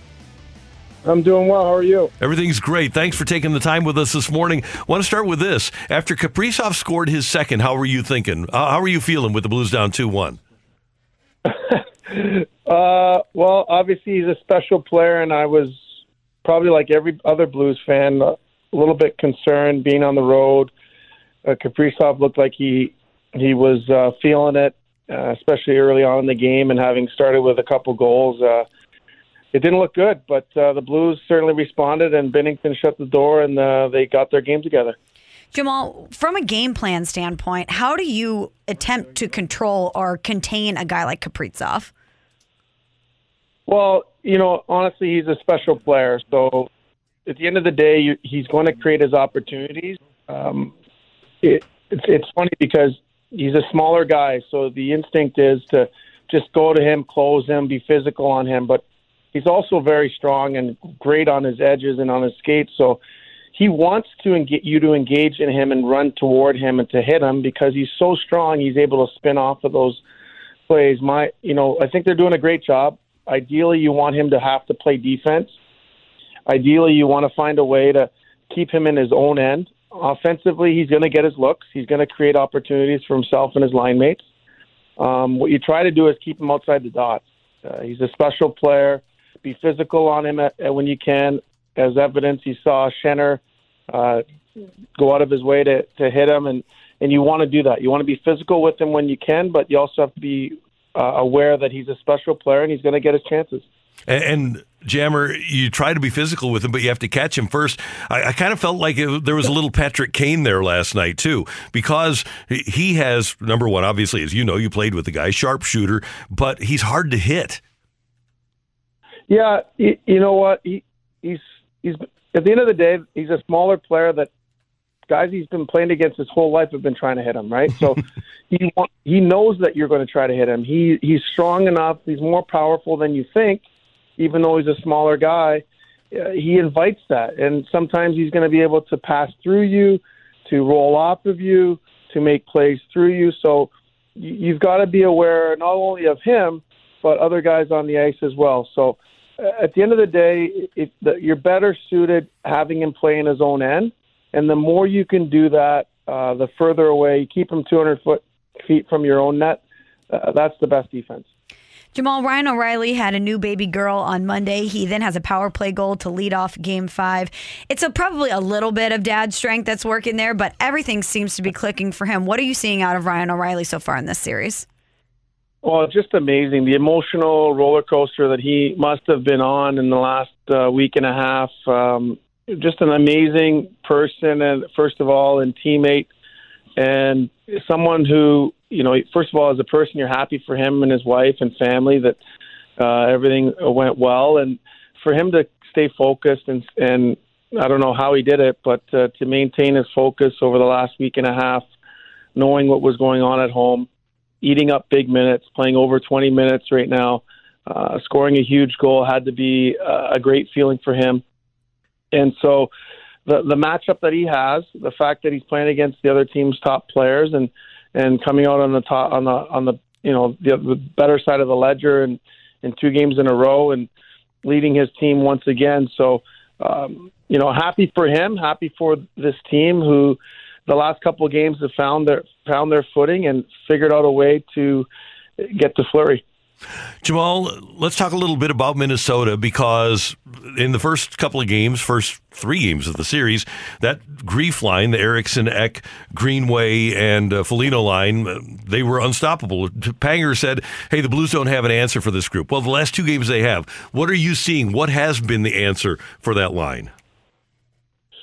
Well, first of all, they're all 3 of them are big. They're skilled. They're physical. I think that the less time you spend in your own zone, they want to dump it in. They want to be physical. They want to take pucks to the net. They want to simplify the game, and they want to have sustained zone time. I think the Blues have done a nice job of just understanding that sometimes you're just going to have to punt. Sometimes you're just going to have to get it out into the neutral zone, live to fight another day, and force that line not to be able to forecheck. And so the quicker they're able to get out of the zone, a lot of the credit, too, for me, has to go back to the back end and the adjustments that they've made, and the fact that getting Nick Leddy back has helped. Obviously, Bertuzzo as well, but it's those top four defensemen that have been eating up tremendous minutes. And I think Parayko, I've seen the best hockey of him these last couple of games, playing over almost 25 minutes. Again, +2 and heavy matchup. We've always wanted him to be physical and do all these other things, but I love what he brings to the table. He's a big guy who has a great stick, who's difficult to play against, has used his length to his advantage and his size, and has really defended extremely well this entire series. Jamal, do you think the Blues close it out in Game 6 this Thursday at Enterprise Center, or do you think the Wild respond and push it to 7? No, I think the Blues figure it out. I think that their experience they'll lean on. Always toughest game to win is to end a team's season. So I don't expect it to be easy. I think the first goal is going to be massive, especially at home. It'd be nice for the Blues to get off to a good start and get the crowd behind them. One of the best buildings, obviously, in the entire league. So I think the Blues find a way to get it done. Jammer, one more thing. I want to ask about Binnington, because obviously there was a roller coaster with him this year. But when you're a player on the ice and the guy back there has done it before, how much of a difference does that make? Ville Husso's been great all year, but he hasn't won a cup like Jordan Binnington has. Does that make a difference for a player? It does. I think that what happens is you know that he's going to shut the door. And let's be honest, when he first came in last game, the beginning part, and kudos to the Blues for how well they defended, but they only allowed, I believe, 4 or 5 shots. So that's not the best way for Binner to get into the game. You fast forward to Game 5, and he didn't get a lot of action, but he was solid. He made huge saves. And when you're a guy on the bench, when you're playing in those games, you're sitting there saying, all right, Binner's back. We're ready to go. It brews confidence into the group.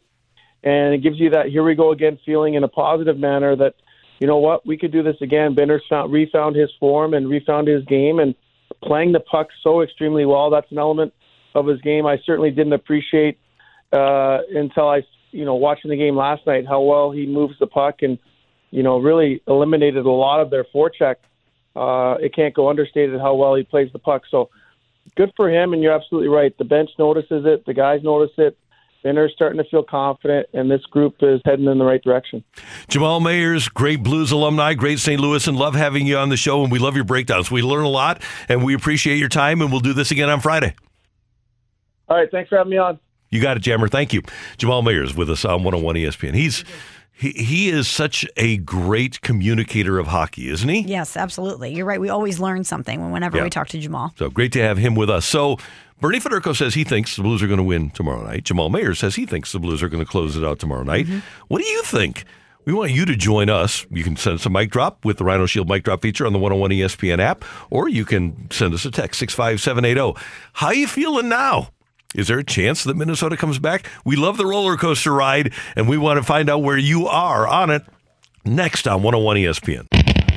We're right back to the Carricker and Smallman podcast, presented by Dobbs Tire and Auto Centers on 101 ESPN. Opinions matter. Time now for today's big thing with Carricker and Smallman on 101 ESPN. Brought to you by Seidenstricker Nobi John Deere. Find them online at snpartners.com.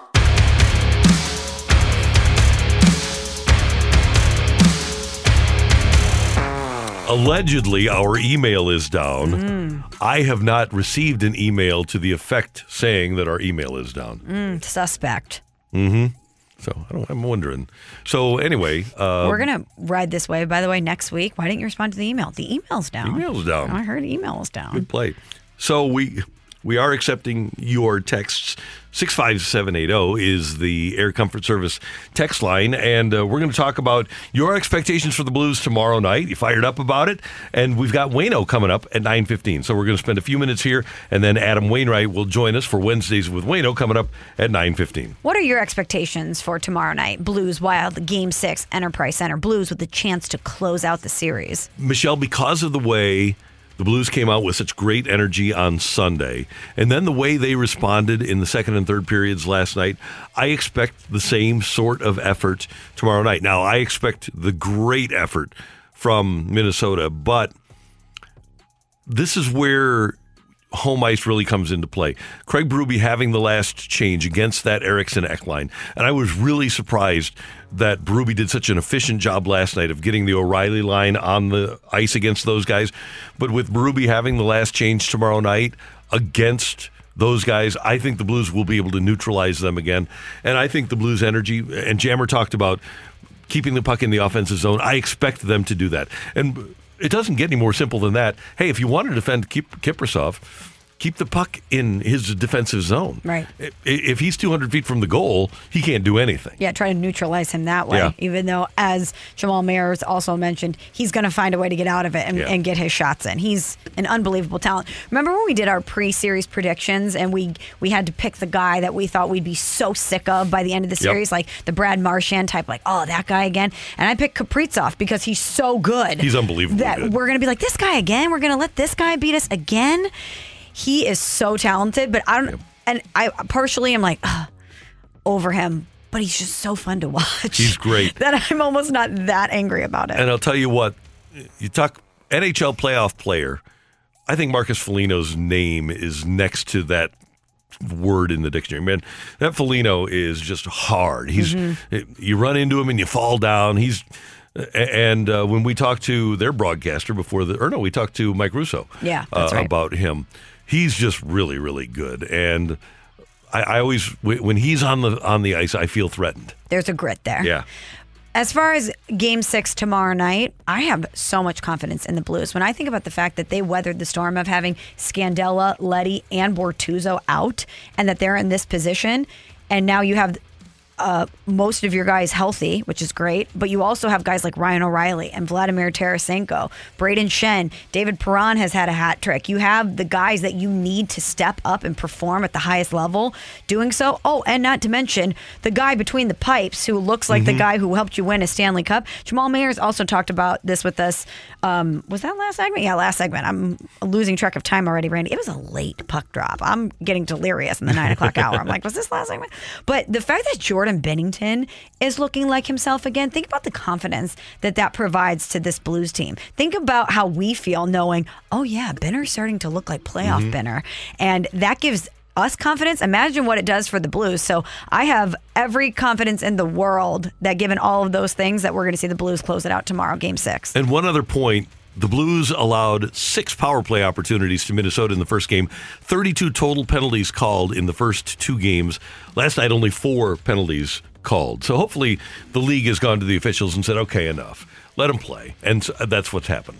All right, text 65780. From the 314, I think being there and doing it before gives the Blues knowledge of how to play this. Even if Minnesota scores first, this is over 4-2 Blues. I like it a lot. And by the way, the one guy that has been there and done it at a high level for Minnesota is Marc-Andre Fleury. And now you've had a couple of games where, not that he's allowed bad goals, but they have allowed a lot of goals in the last 2 games. I wonder if there's any thought at all on the part of Dean Evison to put Cam Talbot between the pipes. If I were him, by the way, I would go with Marc-Andre Fleury. So would I. But it's certainly something you have to consider.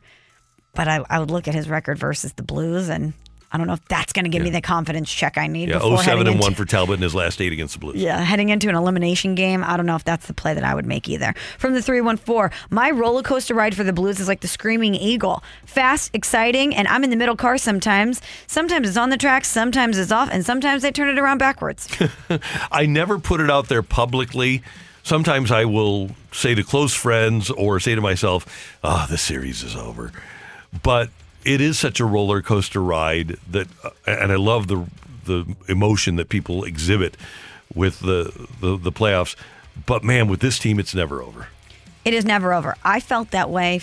Are we in the trust tree? Mm-hmm. Okay. I felt that way after game 2. Letty's out, Scandello's out. We've got a puck to the face to Robert Bortuzzo. Mm-hmm. I was just thinking, how are they going to withstand the attrition on defense? And it's great to have those guys back, but we didn't know when to expect some of those guys and back. And then you lose game 3 in large part because of that. Right, exactly. So I'm not going to lie. I was a little nervous, but I never counted them out. But having those guys back on D certainly helps. Yeah. From the 314, I foresee a goal by Vladdy in the first 2 minutes. I could see that. He's feeling it now. Three goals in the third period. And by the way, he will be heavily defended by Minnesota tomorrow night, too. No doubt. From the 314, I expect a victory tomorrow night. My son will be honored as the military service member of the night, and he's a serious Blues fan. So thanks to him Thank you to for your his son. service. Thanks to you, and congratulations. And yeah, there's a W right there because of the military service member of the game. That's right. Guaranteed. And a Carricker and Smallman listener, you got the Carricker and Smallman bump kind of doubled there. Sure.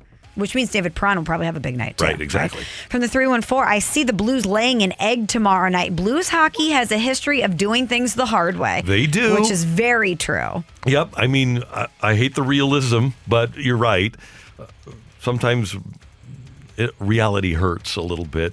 And that is reality. That's kind of been the history.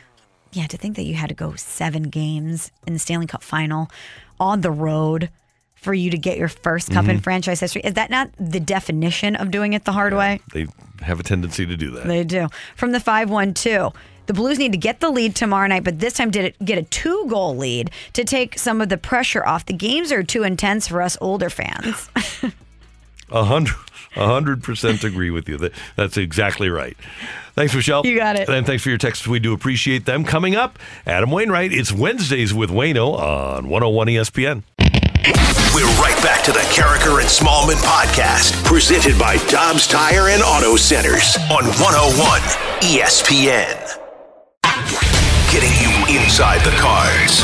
Inside corner, and he struck him out. That's strikeout number 1,000 at Busch Stadium for Adam Wainwright. It's Redbirds pitcher Adam Wainwright on 101 ESPN. Third time through the lineup, he strikes out 7, and he strikes out the side in the 7th inning. Presented by Chick-fil-A. Earn points on your next mobile order with the Chick-fil-A app. Michelle Smallman, Randy Carricker with you, and we head to the Brown and Crouppen Celebrity Line, and Adam Wainwright is standing by for Wednesdays with Wayno. Good morning, Adam. How are you? Morning, guys. How are y'all doing? Everything's good. I loved your tweet last night. Vladdy pumped you up, and you're ready to wrap it up at home tomorrow. Man, that was a huge win on the road against a very tough team.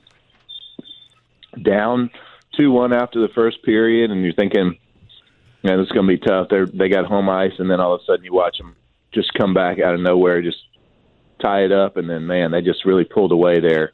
Couple incredible goals by Vladdy in a row that really iced it.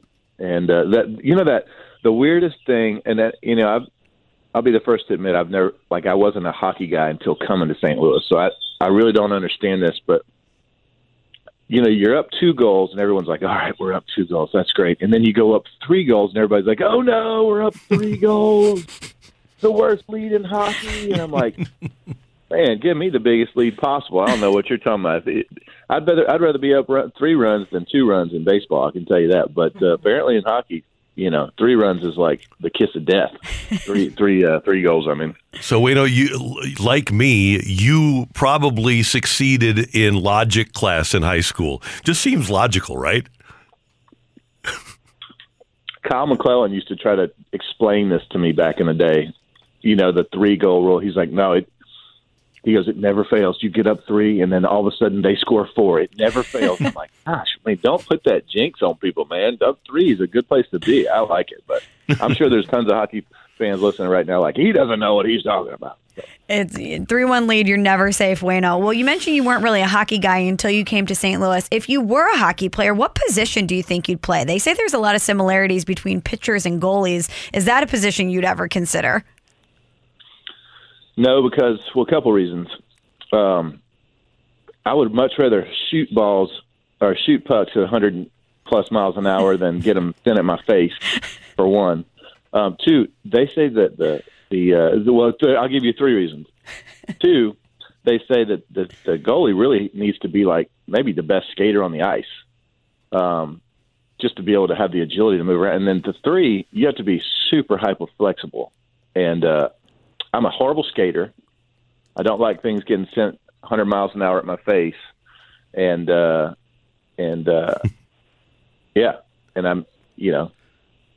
not flexible. So that's 3 for 3. We know all 3 of those. One of your mentors when you came to Major League Baseball was Chris Carpenter, obviously, who played a lot of hockey, would skate with the Blues, practice with the Blues.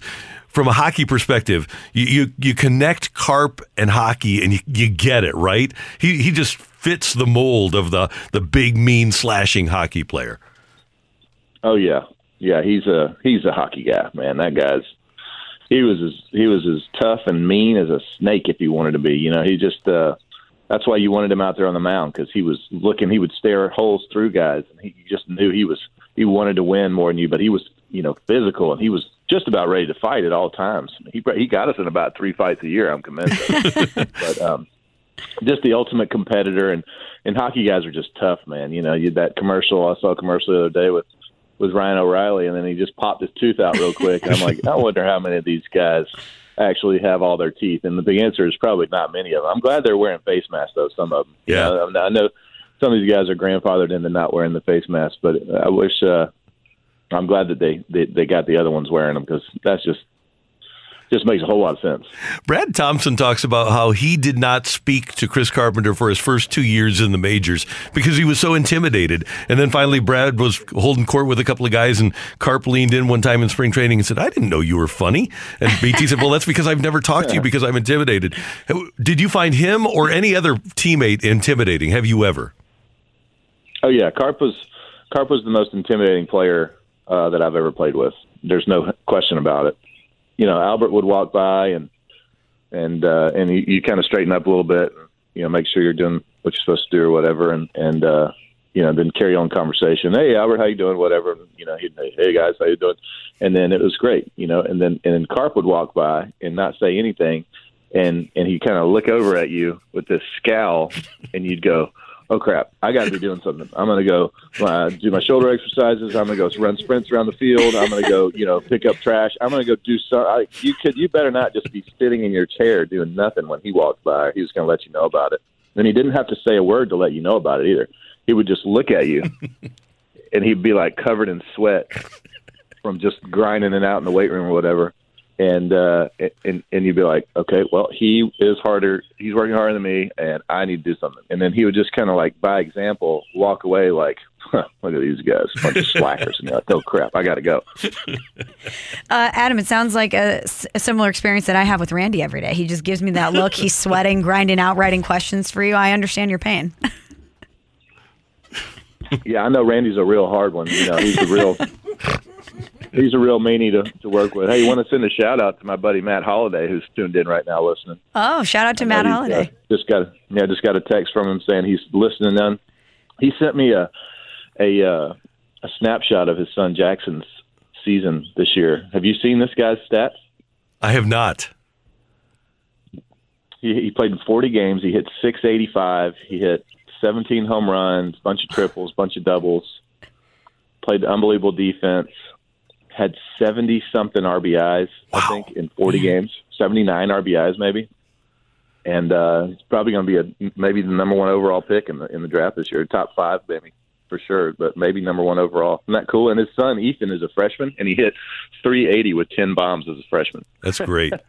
You know, unbelievable. Yeah, Adam. When Andy Bennis got drafted, Andy Bennis went to Evansville, and he just loved the Cardinals growing up, and he wanted to be a Cardinal. And as soon as he got a chance to be a free agent, he came here. I have to hope that the youngsters of players that played here and love it so much, like Jackson Holliday, are going to get into baseball and say, you know what? Eventually, I want to wind up in St. Louis. Oh yeah, they will. I mean, that's.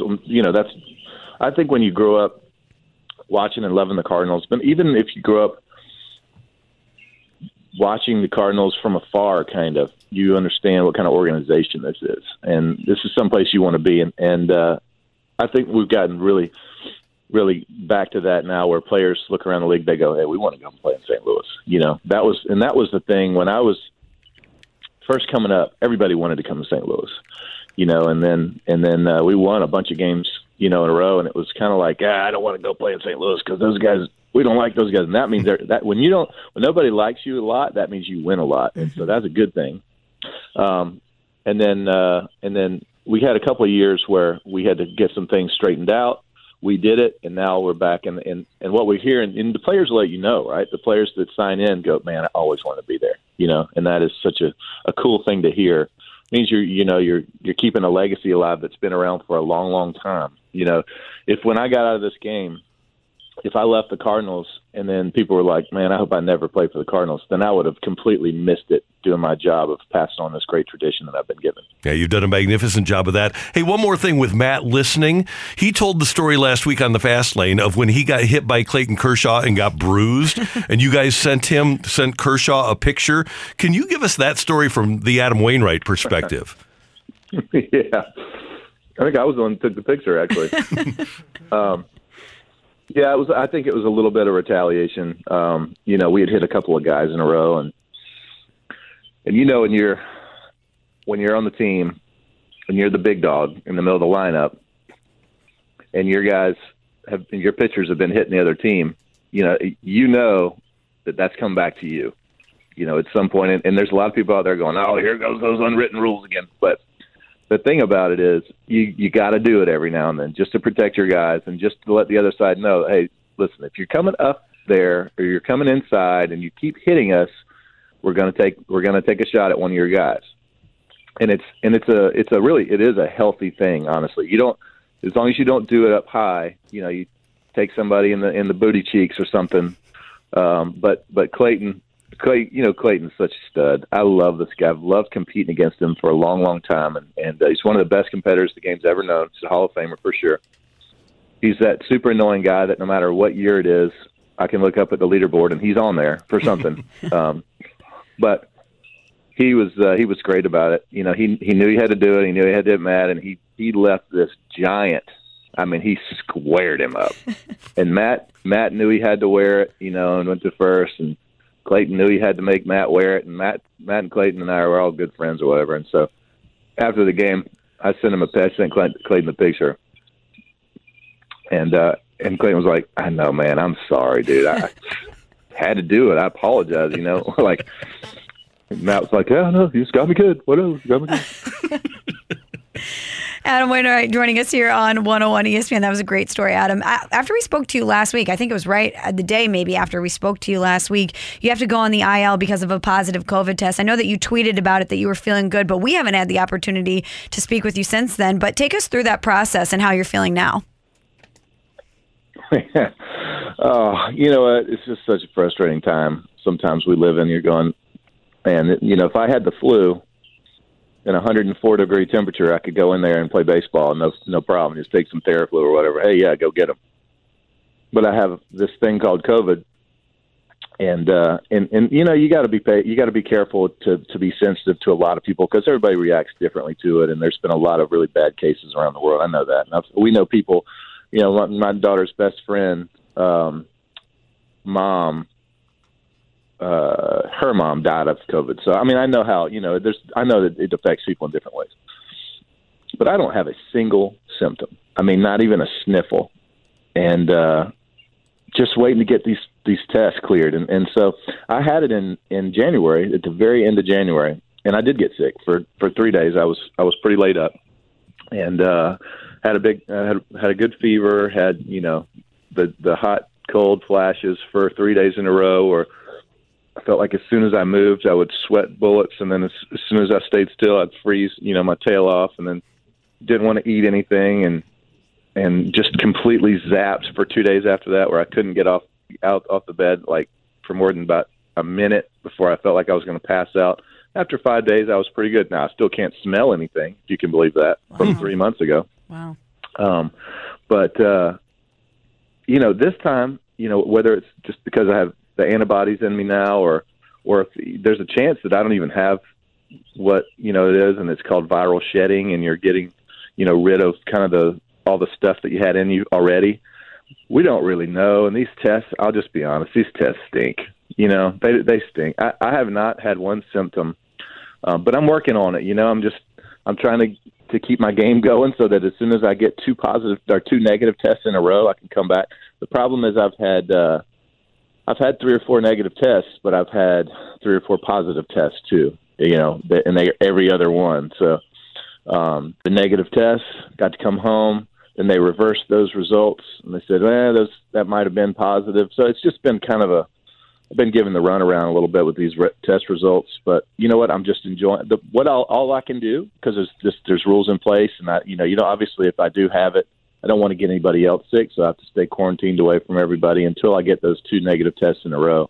About to go in to the field in just a few minutes here and try to get that second test good. So we're going to find out, but all I can do is stay ready and I'm lifting every day still, and I'm making sure my body's in shape and running. I mean, you know, if I'd have tried to do this in January, I'd had to call in and be like, listen, I need a couple weeks, man. Like, I'm zapped, you know, but I've had probably more appetite than I've had all year. But I didn't get to see my family except for about 6 hours for 4 straight weeks.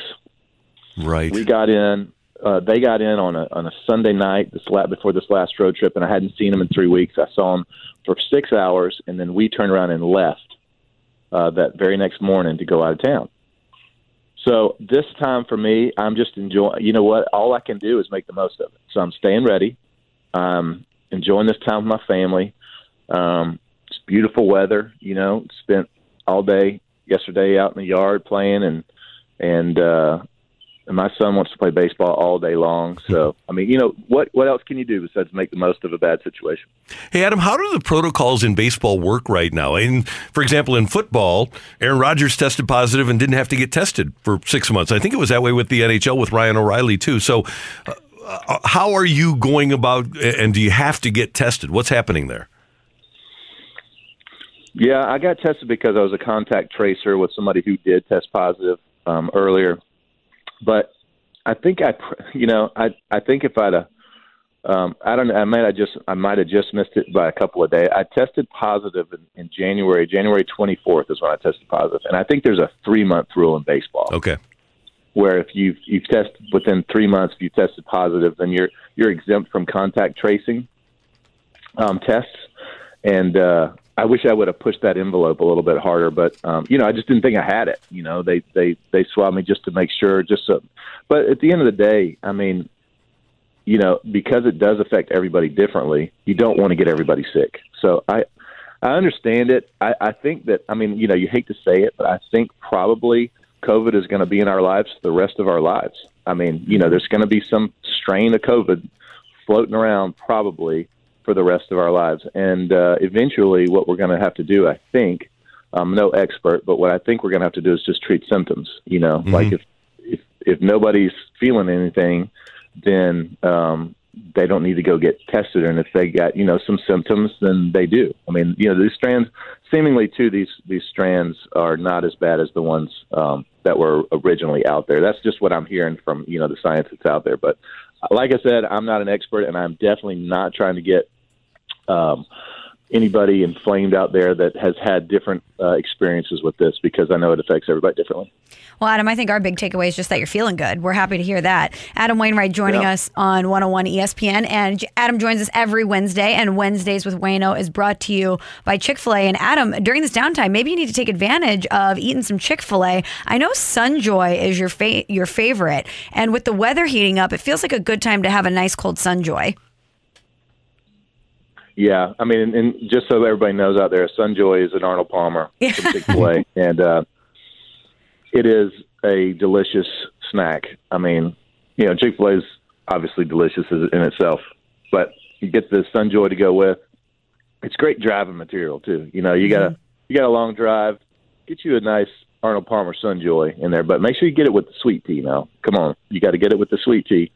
And that'll make you drive a little bit better. And what's your ratio, Wayno, when it comes to the Arnold Palmer Sunjoy? Do you think it's 50-50 iced tea, lemonade, or do you like it a little differently? Some people like a little more lemonade because they like it sweeter. I like a little more tea, actually. Nice.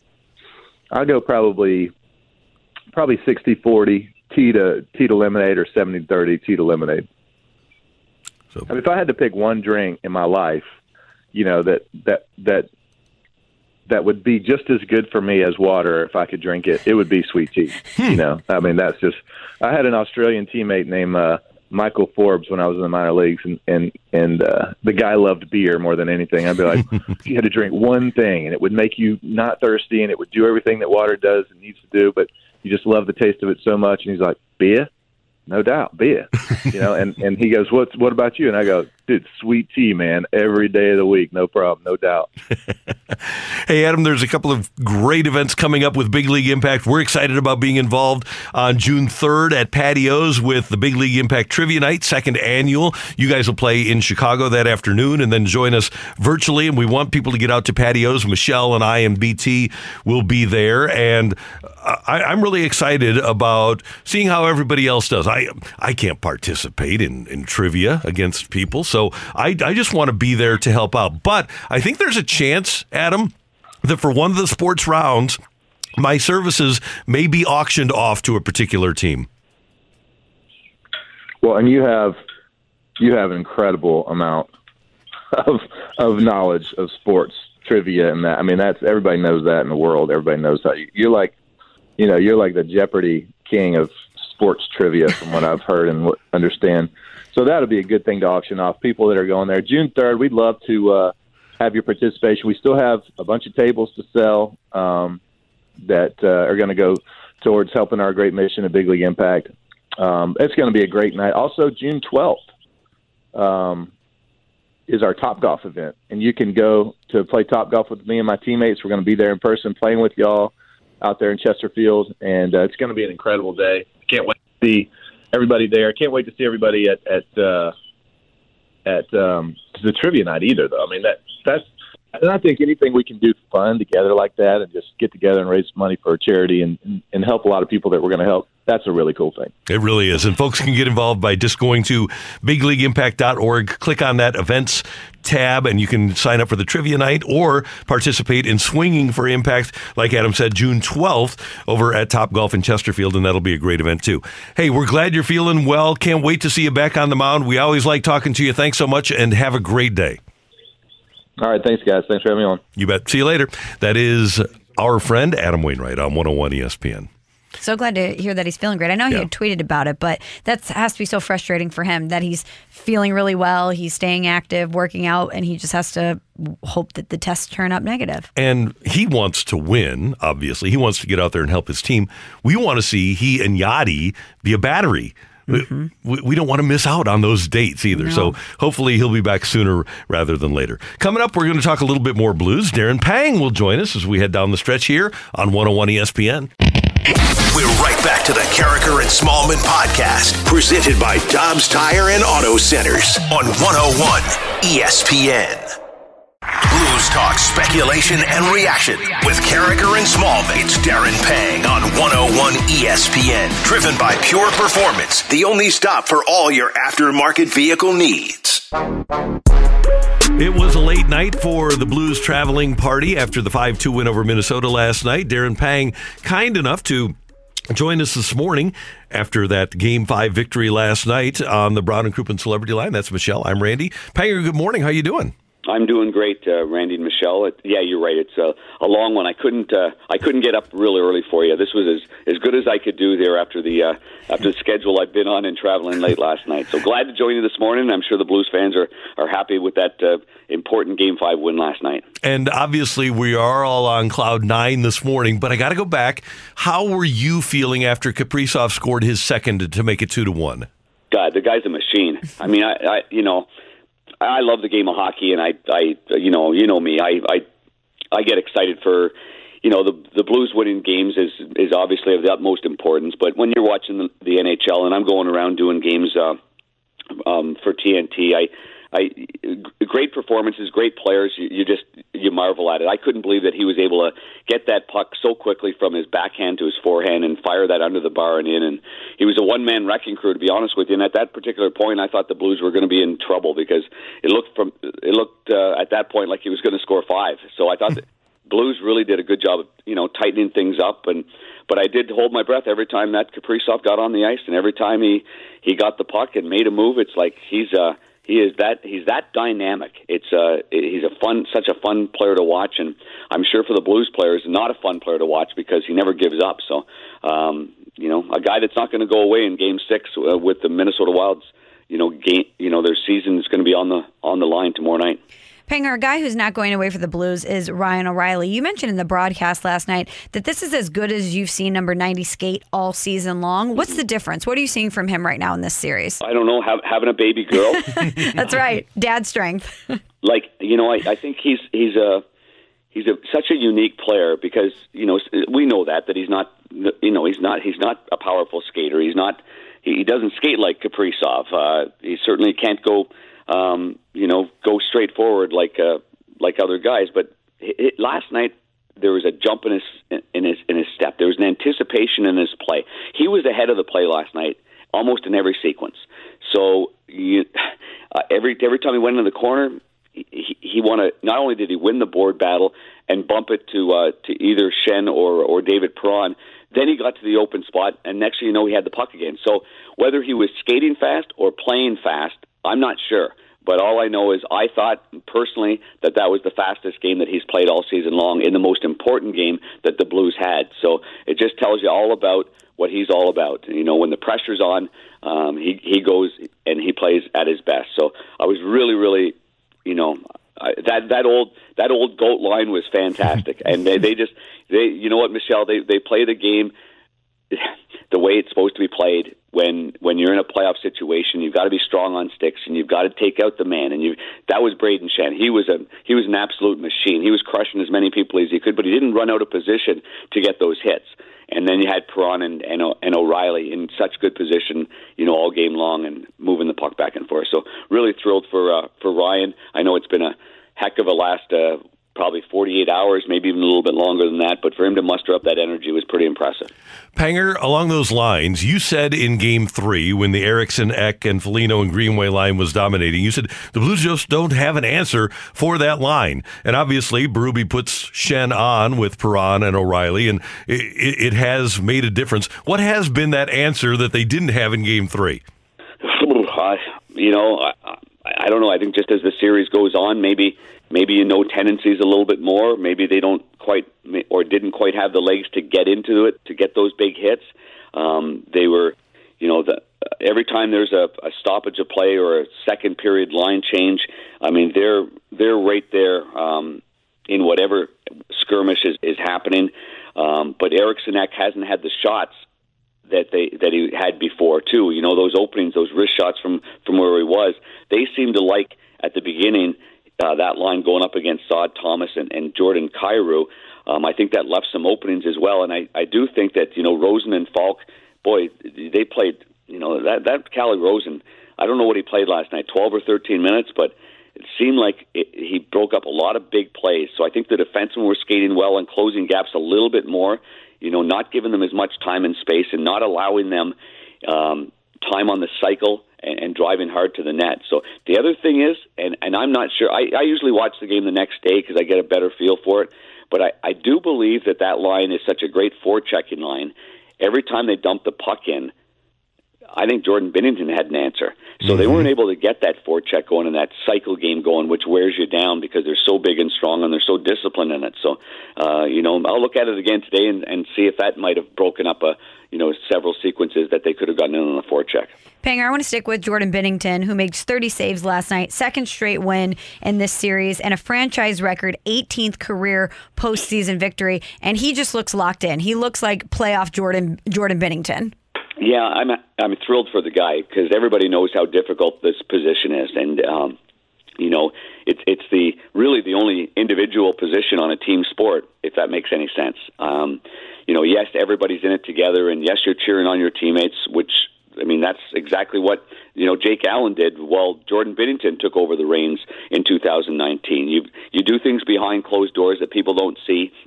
But at the end of it, you want to be the guy that's in the net. You want to be the guy that's deciding whether or not you're winning games or not winning games, because that's what you're born to do, and that's what you've done forever. So now he gets his chance, and he's taking advantage of it. I once had an old coach that said, when the door opens, you better jump in, but you better shut the door behind you and not let anybody else back in. And that's kind of what. I think that's what Jordan's doing now. He waited his turn, and now he's in a good position. It doesn't mean that Ville Husso is not going to be needed. If it's going to be a long playoff run, I think we have the same philosophy maybe as Minnesota, although they have not made a goalie change. But I think before this series started, many of us felt like all four goaltenders were going to be used. And so it shouldn't be a surprise. It should just be a compliment to how good the depth is on both sides.